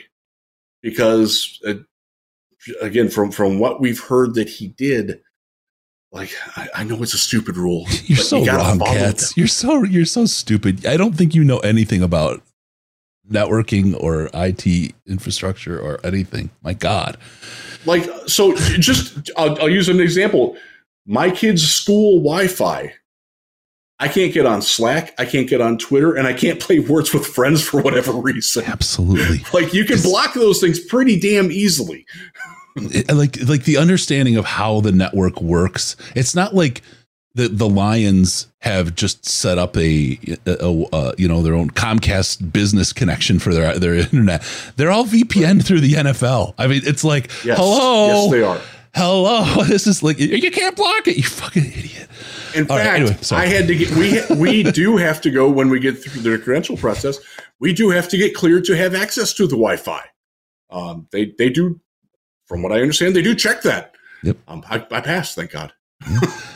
And YouTube TV and like Netflix use IP addresses and geolocation and combinations of both. So do the gambling things to verify. They use the gambling multiple, absolutely does because they have multiple to know your location to know that you're legally betting. Yes. Like if I'm trying to use the BetMGM Michigan app, if I'm trying to use the BetMGM Michigan app from my parents' house in Ohio, it will not let me. I using a VPN from a known VPNs and you'll see that those get blocked all the time by the gateway IP address. It's so hilarious that people like. Okay, anyway, let's go. Let's move on. IT's over. I'm a Luddite. I understand these things. Yeah. Well, some people. I don't understand a YouTube thumbnail, but I understand how that stuff works. Okay, let's move on. Let's get to the next piece right now. Since J-Mo's still part of the thing, we like to call this section retweets and likes are not endorsements. This is great. Oh my God. My head's going to freaking explode. Michael Gray said it best. Just take J-Mo's phone away. Now, saying that, this is where we get to, okay? The stupidity of this whole J-Mo thing, right? There's some things that happen that you're like, okay, wow, he broke the rules. Maybe we don't know enough yet about what happened in this gambling thing. We're going to find out, but we'll find out what we get to, what gets out, right? But there's something stinky in Denmark there. But this one about Jameson Williams liking a tweet from Lamar about playing for Detroit. Right. And then what do? Let's go to somebody not involved. Jared Goff. What do you think about Jameson Williams liking a tweet about Lamar Jackson playing quarterback in Detroit? As tenuous a connection as you can get. And freaking Goff, man, the sack on this guy. He needs a wheelbarrow for each ball. His answer, you guys are bored, huh? Like, I'm sorry. That is the dumbest question. And that is fishing for stupidity on JMO. You know, when somebody does something wrong, they do something wrong. He stepped up, he owned it, he did his thing, and that was that. He did, Chris. He did. Now you have these lunkheads, these thick-headed mopes standing here like asking dumb questions of Goff about JMO liking a tweet. Like, I thought it was bad. Like, when things are happening in the world, like the only Twitter account I have is the podcast one. So like when things are happening or interesting, I'll tune in and then I get bored and I tune out. Right. And I don't care who it is. You know, I'm freaking apolitical, but when somebody's making an ass of themselves, I want to watch it. Like, I love people making asses of themselves. Like, oh yeah, let's see this. Oh yeah. And so I'll follow and unfollow and I move around, whatever. And sometimes I forget, I don't know, whatever. But I had somebody, like, I was watching somebody, I'm not even going to say who is, but they tweeted at me, oh, look, you follow this person. I can't follow you. That's an unfollow. You're a Putin puppet. And I'm like, what? What? No, bud, you've been like programmed. Like, you have been absolutely programmed for your team. My God. Like, wow. So anyway, tell me people aren't that stupid. No, they are. And then they announce it, right? Oh my God. Not only am I leaving, I'm telling everybody why I'm leaving. And I was just like, wow, that was stunning. But this takes the cake, man. This goes 10 miles past that. Oh my God. Asking Williams about a like on a Lamar Jackson a question. I mean, and we led last Thursday's press conference asking Campbell about it. Dumb. This is crazy, man. I honestly couldn't tell you what I've liked on Twitter and what I haven't. I couldn't tell you half the people that I follow. I know most of them. It's not, you're reading something into something that ain't there, folks. Like, you're trying. So here's what this is like, and we'll move on from this pretty quick. Maybe he was flying through on his phone while he's taking a crap, and he had to reach a little bit extra far for the paper, and his thumb accidentally hit the like button. Like, so what if he liked it? That has happened to me before. What if he liked it? I unfollowed somebody that way before. What if he liked it? Oh, wow. In this kind of bizarro world of that happening, that's interesting. I'd like to see what that was like. I'd love to catch passes from Lamar or play on a team with him. That's interesting to me. It doesn't mean you don't like golf. It doesn't mean there's like literally nothing to it. You can like all kinds of things. Oh, that's an interesting thought, thought exercise, whatever. Or he could have bumped it, like you said, but none of that matters. It doesn't matter. It doesn't. It doesn't matter at all. And like people trying to pile on a guy who did have a problem and did have a mistake. This is the soulless part of the media that I told you about, man, or that I talked about earlier. This is the part where they are so desperate to make it about themselves or to have anything to talk about. Right. And here we are. We're freaking talking about this stupidity, but only to excoriate the bozo that had such a stupid question, like such a simple-minded, slack-jawed, yokel kind of a question as this other guy liked to think about. It's a question to somebody. Like, fuck off with that, dude. Like, take the credential, kick him in the ass, and send him out. Because a fucking high school newspaper reporter, have a rotating person from the local high schools come in and do a press conference. You'll get better freaking questions than you do from a mope like that. I'm telling you, shut that shit down. That is stupid. I have to add this because I'm there. I was not part of the media throng around here. I legitimately do not know who asked this question. I sort of caught wind of it as I was doing something else at the time. So I don't know who we're talking about here, but God, be better than that. My fellow don't make me ask questions. I ask shitty questions. I am aware of that. That's not what I do as a journalist very well. I'm trying to get better at it. I'm working at it. I've practiced. I do occasionally ask, but I don't like doing that. But like, don't make me act like I'm better. Like, be better. Yes. Like, who cares? I can't believe that people care about what people like or don't like on social media. Why? Are you that bored? Like, are you that shallow? Are you that stupid? Are you that thin-minded? Are you that programmed? What's wrong with you? It's social media. It is like meaningless. Anyway.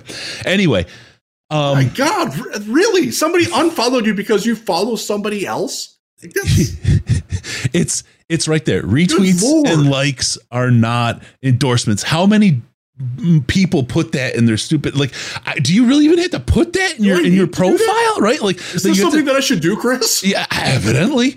Am I repelling people because I like some Bears beat writers, like, that are my friends? What? You like somebody from the enemy team? That's not okay. Oh, you're a secret Bears fan. I see it because you followed a beat writer from the Bears. Like, that's the stupidity of this. Like, that is how simple and like, I mean, and then to have the actual be dumb enough to think that that's people are not really that dumb. You cannot convince me people that fucking stupid. We've seen it. To see this guy, to see somebody like think that that's that important, and then have the access to, like, so you're such a simpleton, you think that's important, and somehow you snuck past a filter to ask a question that dumb. I just don't get it. How does it happen? We got to ask better questions as a collective media group. I thought our media session with Dan today was pretty good, but really got out of hand. I was there for Pascal's. Yeah, I was not there for the other one. I don't even know who else they talked to. I know they talked to Goff, and they talked to somebody else too, and I missed that one. I was talking to somebody else at the time. Jeff should be fired from DLP for watching another Lions podcast. Jeff, I hate to inform you, today's your last day with the show.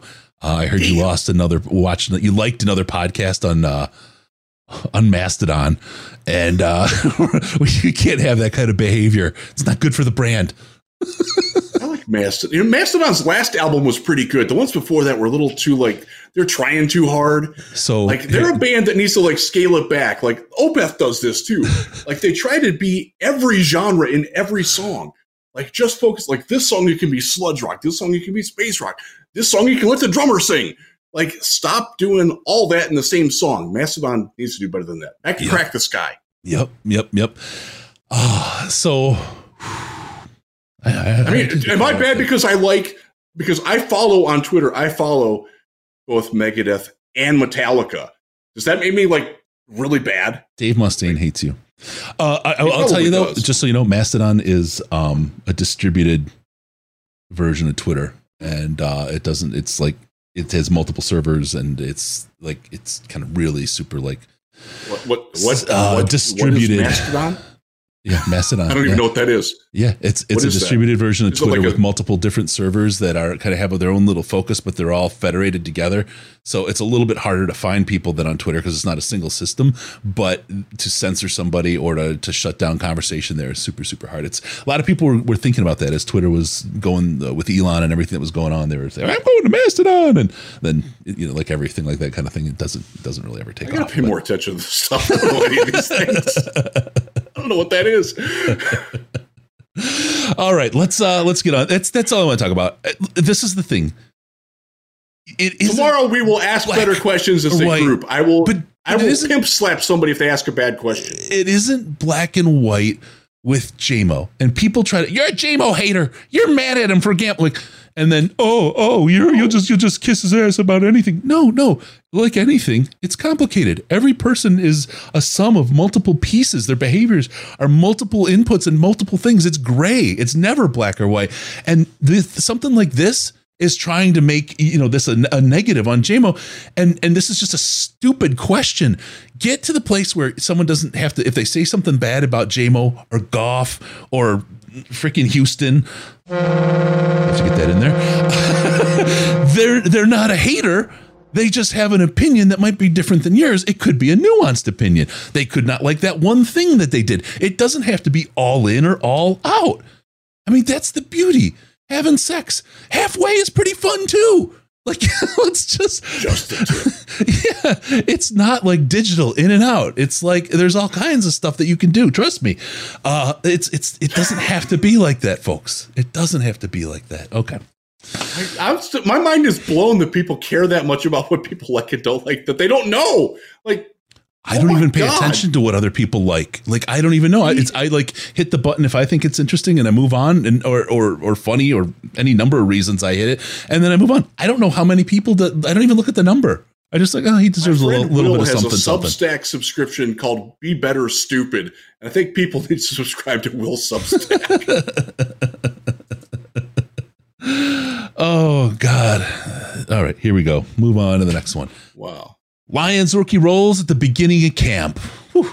I really got a little bit riled up there, Riz. That felt good. It's a whole lot of things that come to a head. That people, I should probably know better, but I'm legitimately stunned that people read into that kind of like, no. Looking for a fight. Everyone's looking for a fight. Wow. Everyone behind ridiculous. A keyboard is looking for a fight. But when they see you in person, it's a whole different story. All right, let's get into Lions rookie roles at the beginning of camp. Good. These are good things. Yeah. Let's start with the defense again, Riz. Jerry Jacobs, number 1 cornerback on the field, starter. That's what we saw. Not yet. It's coming. It's coming. Oh yeah, sorry. Okay. He is running with the ones. He and Cam Sutton are the current starting outside cornerbacks. Emmanuel Mosley, who I did a short about today, watch that. All the blood's rushed away. We'll challenge Jerry for that job. Yep. Certainly challenge him for that. Yep. But there is a place for both of them. No doubt about it.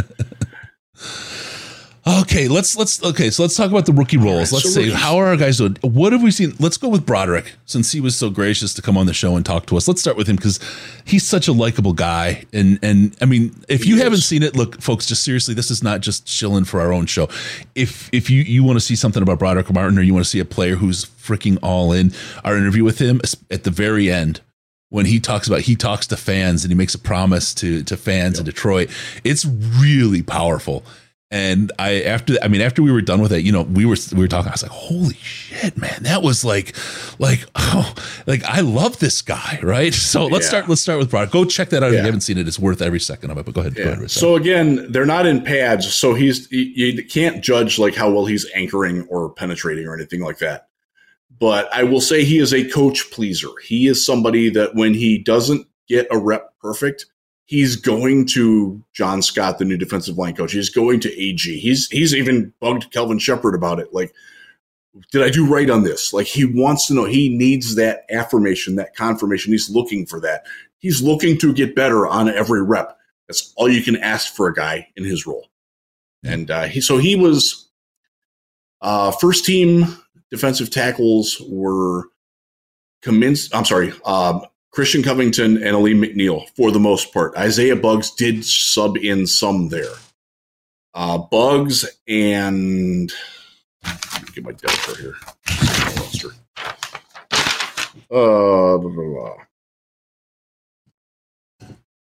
Kaminsky played some there.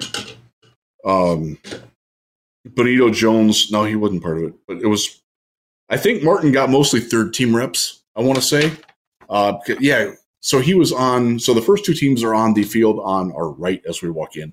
Right. And the other ones are on the left. Martin was on the left field. So that's like third, fourth team backups. There is some movement back and forth between those. I don't know if he went over to the first field. He might have. Brian Branch, who we'll talk about in a second, did start on the left field. He moves over to the right field, and he was back to the left field. Like there's movement there. Mm-hmm. But right now, he looks like the backup nose tackle as things sit today, behind Isaiah Buggs. The Buggs. And Buggs, I'll say it again. I mean, the guy... Buggs is a good dude. He's such a big cat. I'll just never forget. I should have snapped a shot of it. I'll have to go back through the games last year and rewatch. It was near the end of the season. Buggs is walking off the field. It was when he got injured. It was that game. His shoulder pads, as he's walking off, he's such a big guy. His shoulder pads looked like he had knee pads on his shoulders. He's so giant. They're so small. He's a big guy. It's like, oh my God, they're like comically small on this guy. I don't know that they're actually offering protection. He's such a good guy, right? I mean, so cool. And he's another one. You can tell this was a guy who was a student athlete in college, not just there to play. He played school. He's a smart guy. He's another guy that talks a lot. Yeah. And is well-received talk. And I like that. Broderick, I think, is starting to come out of the shell a little bit from you and I talking to him for 20, 25 minutes, Chris. We know he likes to talk. Yeah. He's starting to get that on the field a little bit too. That's good to see. He's the guy that I can't help. I will root for him. I don't care if he I'm going to hit a different like button. Be careful. I don't care if he plays for another team. He's just so likable that I will root for him no matter where. Somebody just dropped off. Somebody had a cancel their subscription to TLP. You people are shallow as hell, man. Oh my God. All right. Let's talk anything else in the defense. Let's take. I'm going to unfollow and block anybody who follows the Steve Miller Band on Twitter. Uh-oh. That's I'm going to go through every single one of my however many freaking followers I have. And if you follow the Steve Miller Band, I'm blocking your ass. That's what I'm going to do on a weekend when I have nothing better to do with life. I think everybody needs to create a shadow account on Twitter and retweet Steve Miller Band stuff at Risden. I preemptively blocked the Steve Miller Band and I blocked the term. Like if you tweet Steve Miller at me, it's muted. I will not see it. Oh, that's fantastic. I love that. I absolutely love that. All right. What else on the defense, my friend? It's real.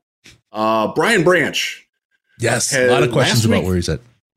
Yeah. He is primarily playing behind CJ Gardner-Johnson, who is primarily playing slot, but not exclusively because he also drops back in especially when they go three safeties, he's back.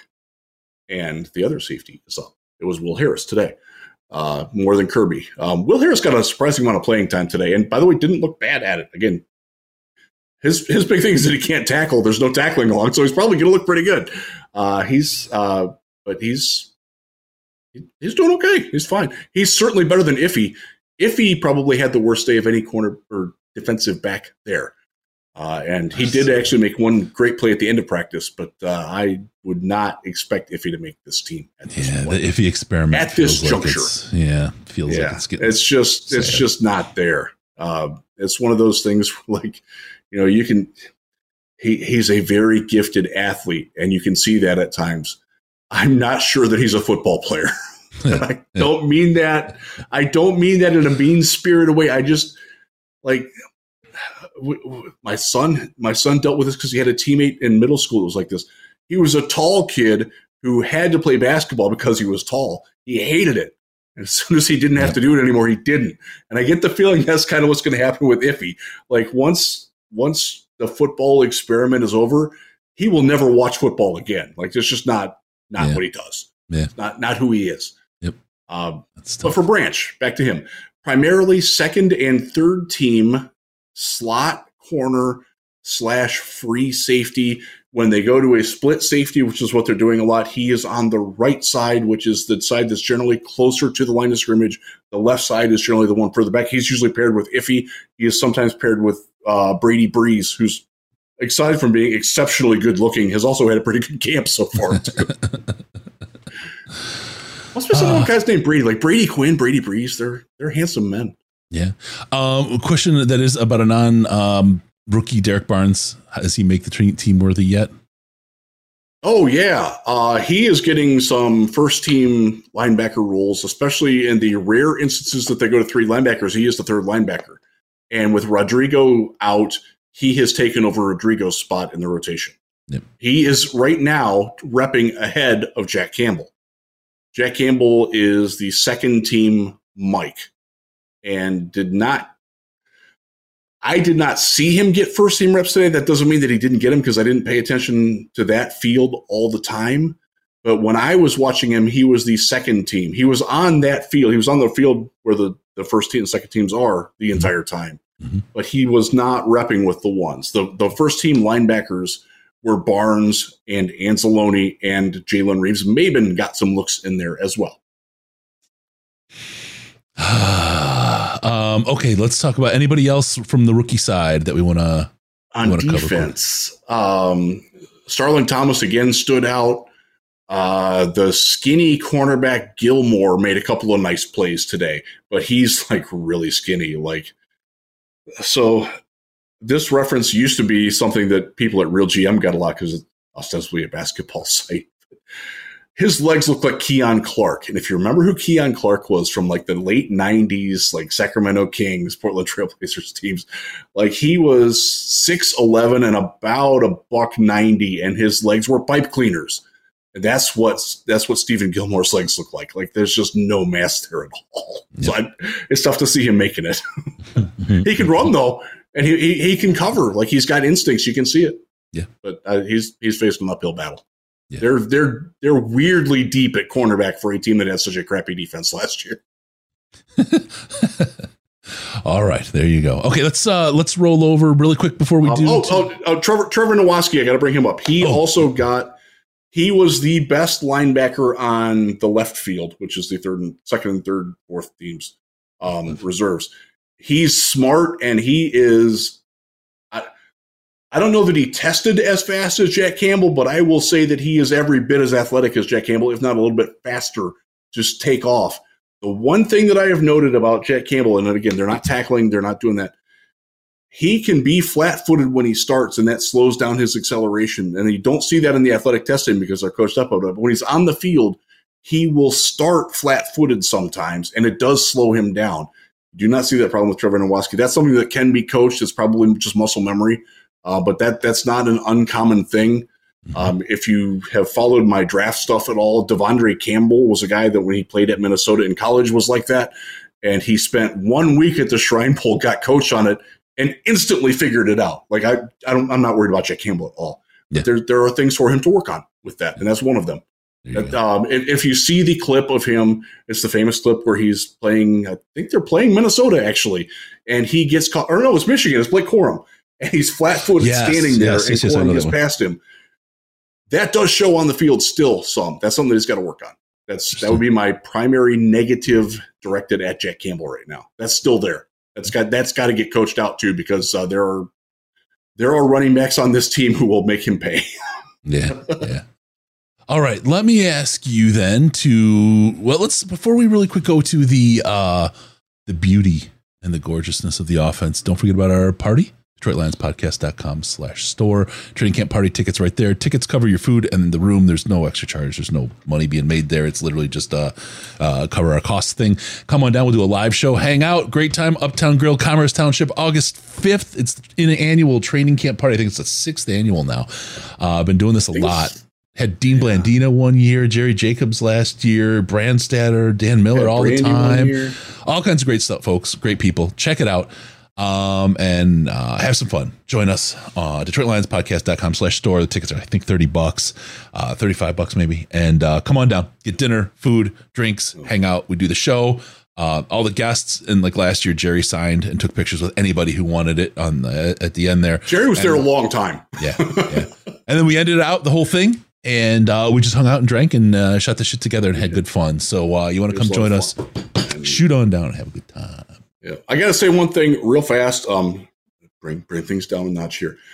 A very good friend of mine named Mark Mitchell, who was at least our first 2 training camp parties. I think he came to one other one. Unfortunately, he had a catastrophic accident over the weekend and has lost his life.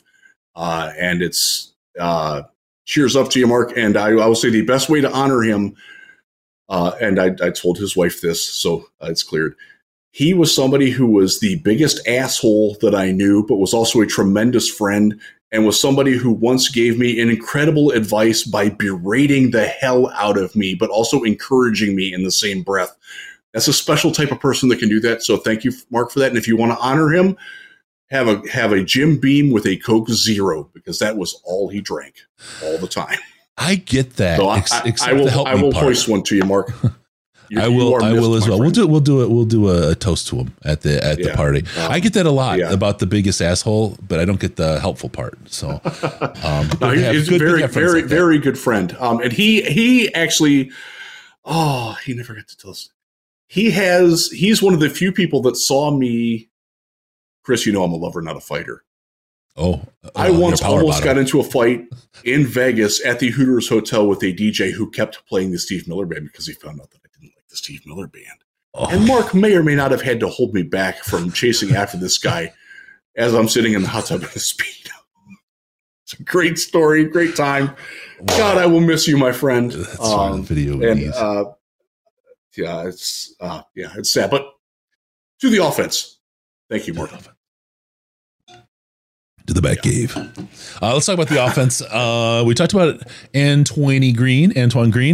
I'm excited about what he can bring. Fast. Yeah.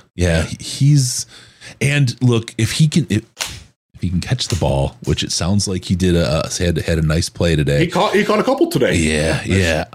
You think about. I want to ask you about what if he's the guy that kind of fills that speedster role while JMO's out for those first 6 weeks, is he that guy that can stretch the offense in a similar way? That would be nice. I think that guy's Khalif Raymond. Okay. It's just a much smaller package. Yeah. Khalif, God, if he was even 5'11", like he'd be a starting NFL wide receiver, but he's 5'8" and has the smallest waist of any Lions player. Yeah. Like he's not even small. He's just short. like he's like, if his upper body, he's ripped pound for pound. He might be one of the strongest players on the team, but he's 5'8" and his arms are, I think, 28 3/4 inches long. His hands are like 8 1/4. Like it's sad because he's a very good player, but he's just small. And that limits what you can do with him. You've got to be really accurate to get him a ball, much like Hollywood Brown with Lamar Jackson first in Baltimore, and then now in Arizona, where you've got to be really precise with your throw to hit a small guy like that. And Goff can be that guy. He's shown he can be that guy. He was that guy today. Yep. But I think I'll preemptively say this. I don't think the Lions have any interest at all in any outside wide receivers right now. DeAndre Hopkins, whoever else might be out there. I think they're very happy with what they've got, and they're ready to go to war with what they've got, even for the first 6 games. They are not going to make a knee-jerk reaction to a suspension like that. I could be wildly off base, but I really don't think so. This is not a team that's looking at the waiver wire as a way to add upgrades at any position anymore. Fair enough. Blanket statement. You'll probably find an exception to that at some point, but they're not, like, they're 17th on the waiver wire. Like they're not looking. They're really not looking. Oh man. All right. Khalif, I'm interested. He's a guy, again, I think we talked about it not last week, the week before, because we didn't have a show last week. I apologize, everybody. I'm really sorry.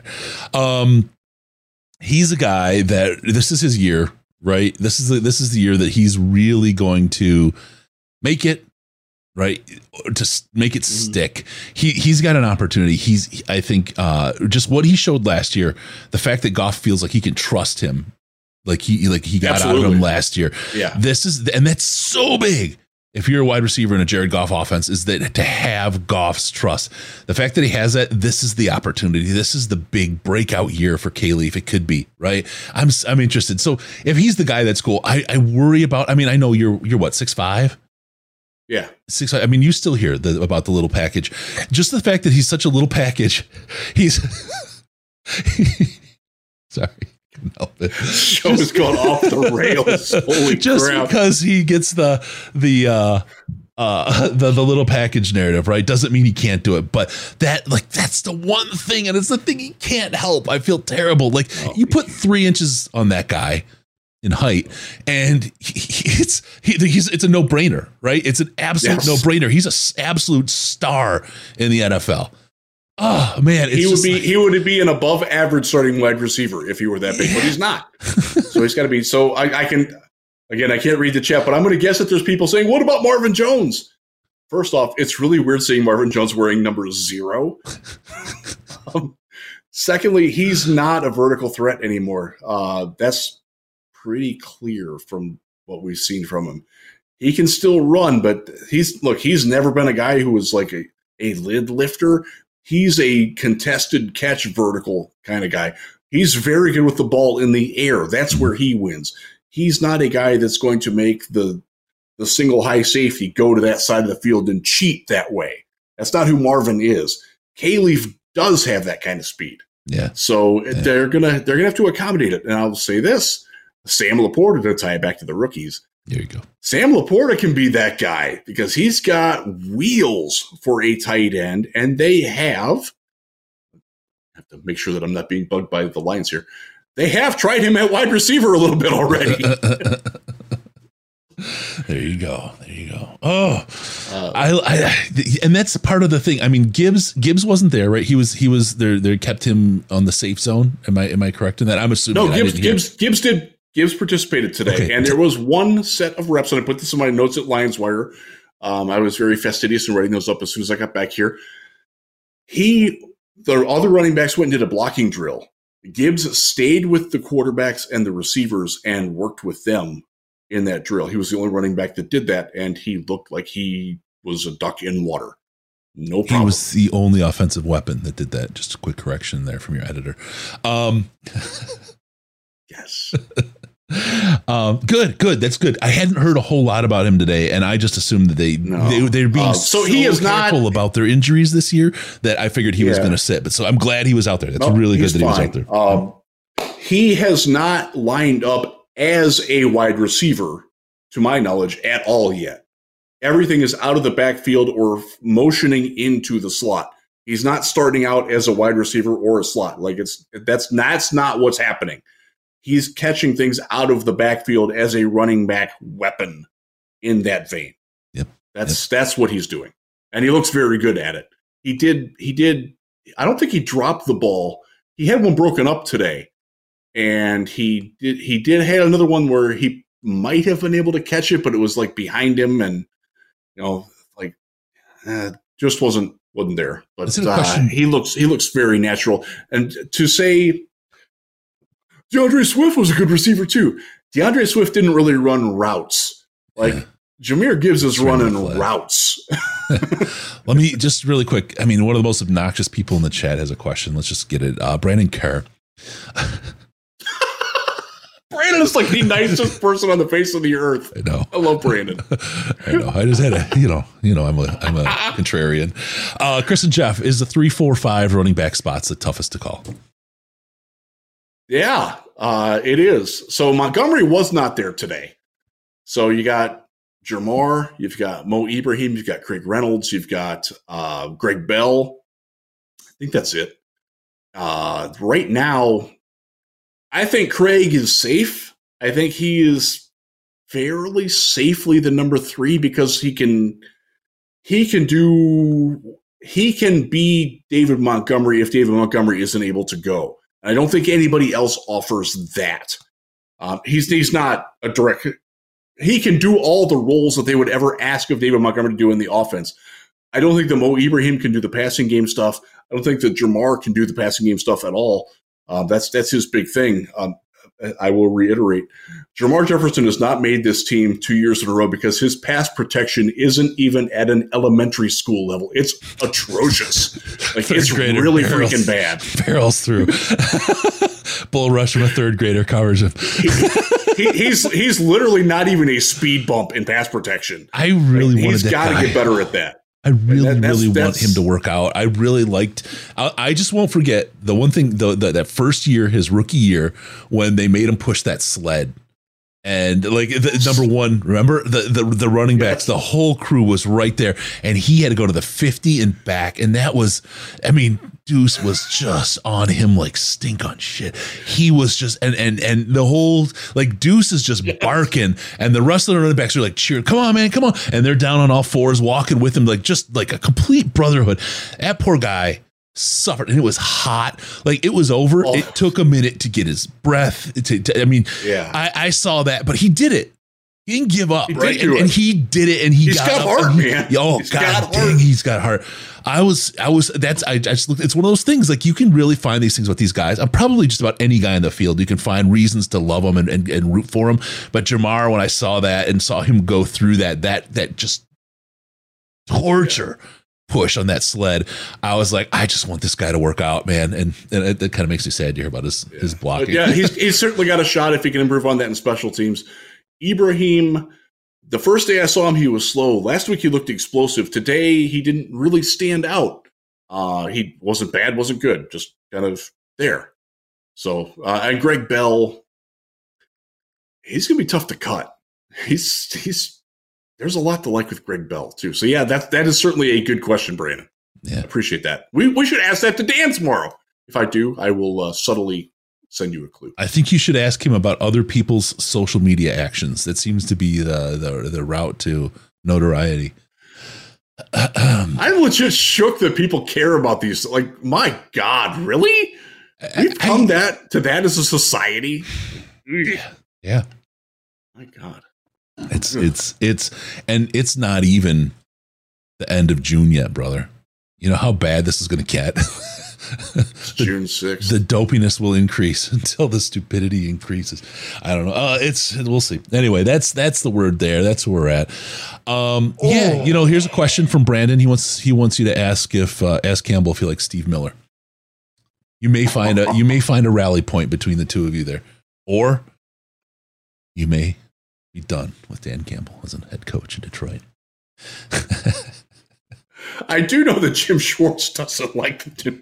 Ask him that, and then say we're curious about the Millers. Okay, tell me about Steve Miller first, and how much do you care for him, and then Dan Miller. Because then you set him up to say, well, I don't like Steve Miller, but I really like Dan Miller, right? And he can get out of there safe, and everybody's happy, right? Give him a question that he gives him a good out. So I have. So Dan will look at you. Dan will look at you if you ask that question. Can you imagine? In the 2+ years that Dan has been here, I've asked one question directly in a press conference, and I have asked a couple of follow-ups. Like today, if you watch the thing, when somebody says Rodrigo, that's me. If Rodrigo's going to participate, like that's the only thing I've asked of Dan on or off the record this year. I'm not a press conference question asker. I know what I'm good at. I know what I'm not. I'm not a great question asker, so I don't do it. You should really go into it then with the Steve Miller one and Dan Miller one. Like, who's better? Who do you prefer, Steve Miller or Dan Miller? That's the setup right there, and let him go in on it, and just watch Dan Miller's face. Like, have your camera videoing, not Campbell Miller, when you ask the question, because I want to see his reaction. He'll look at you. It'd be so hilarious. Dan's so great, but he'll be like, now I gotta watch the golf press conference now to see who asked these questions. I legitimately don't know. I haven't seen it yet. They just emailed me the transcript like 10 minutes ago, so I can read it, but I kind of gonna want to go watch it now. All right, really quick, ask you to like and subscribe to the show here again. Please hit the like button here. What do we do? 2 hours a day? We didn't do too bad.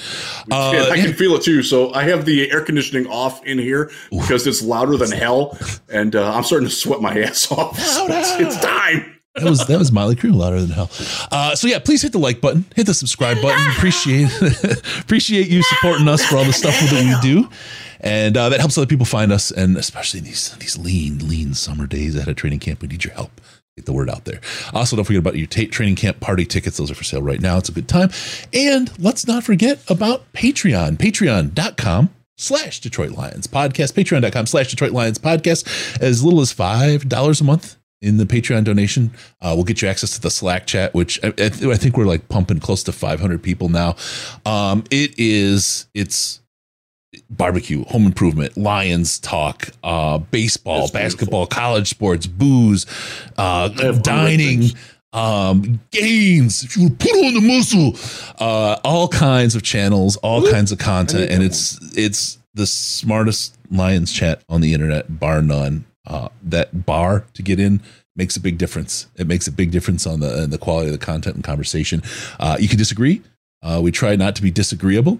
We're peak off-season conversations, so there's a lot going on, but it's a great place. It's one of the best communities of people. It's one of the things it's on near the top of my list of my kind of proudness of what we've done with the podcast here, that Slack chat. It's a really incredible group of people, and definitely no matter what happens with the podcast, not that anything's in the offing, don't worry anybody, but no matter what happens, we'll keep that thing going in perpetuity, because it's a great group of people. I got something I'll tell you after the show. I'm going to add something super sweet to that very shortly. Also follow us on the Twitter machine at DET Lions Podcast, DET Lions Podcast, and at Jeff Risdon, all pants free all the time, and all you'll hear is that's a small package. Also give us a call via Skype at Detroit Lions Podcast, all one word, Detroit Lions Podcast. And you can call us on the Lions line at 248-782-8384, 248-RUB-U-FUG. Be sure to go to DetroitLionsPodcast.com. Click on all the ads and subscribe to the podcast and the easily found subscribe button with not hidden behind ads. And you get in there, you get the action, you get to take part of it. And what else gets to happen, Riz? I get to come into your ear holes automatically. Real quick, on my shirt, I got to give congratulations to the Lowell Red Arrows for winning the D2 boys state title and the Hudsonville Eagles for winning the boys D1 volleyball state title. That's where I was Saturday night. I have to also give it up to my Suns Zeeland combined team. We were the only team to take a set from Hudsonville in the entire postseason. Proud of you guys. It was awesome. Good show. Boys volleyball is growing. It will be a varsity sport very soon. If you have boys that are young and interested in playing, encourage it. It's awesome. Thank you. Congratulations. And thank you, Riz. Happy to talk about something like that. All right. Thank you for tuning in. We'll see you next time on the Detroit Lions podcast. We got another show next week, our anniversary show coming up on the 20th. And then I'm going to meet up with some folks and hang out in the D for a while. So we'll see. We'll have no stuff going on. We'll have a break coming up the last week of June. We'll probably do another break before training camp comes. It gets a little slow, but we've got Michael, we got Ash, we got Scott, we got the whole crew going. So we will have content pouring into your ear holes with Riz and whatever other fluids. Thank you for tuning in. We'll see you next time on Detroit Lions podcast. Remember, no pants, no toasters, no hot tubs, and no problems, because we're your Detroit Lions and Reddit connection. Thank you all for joining us today. We'll see you soon.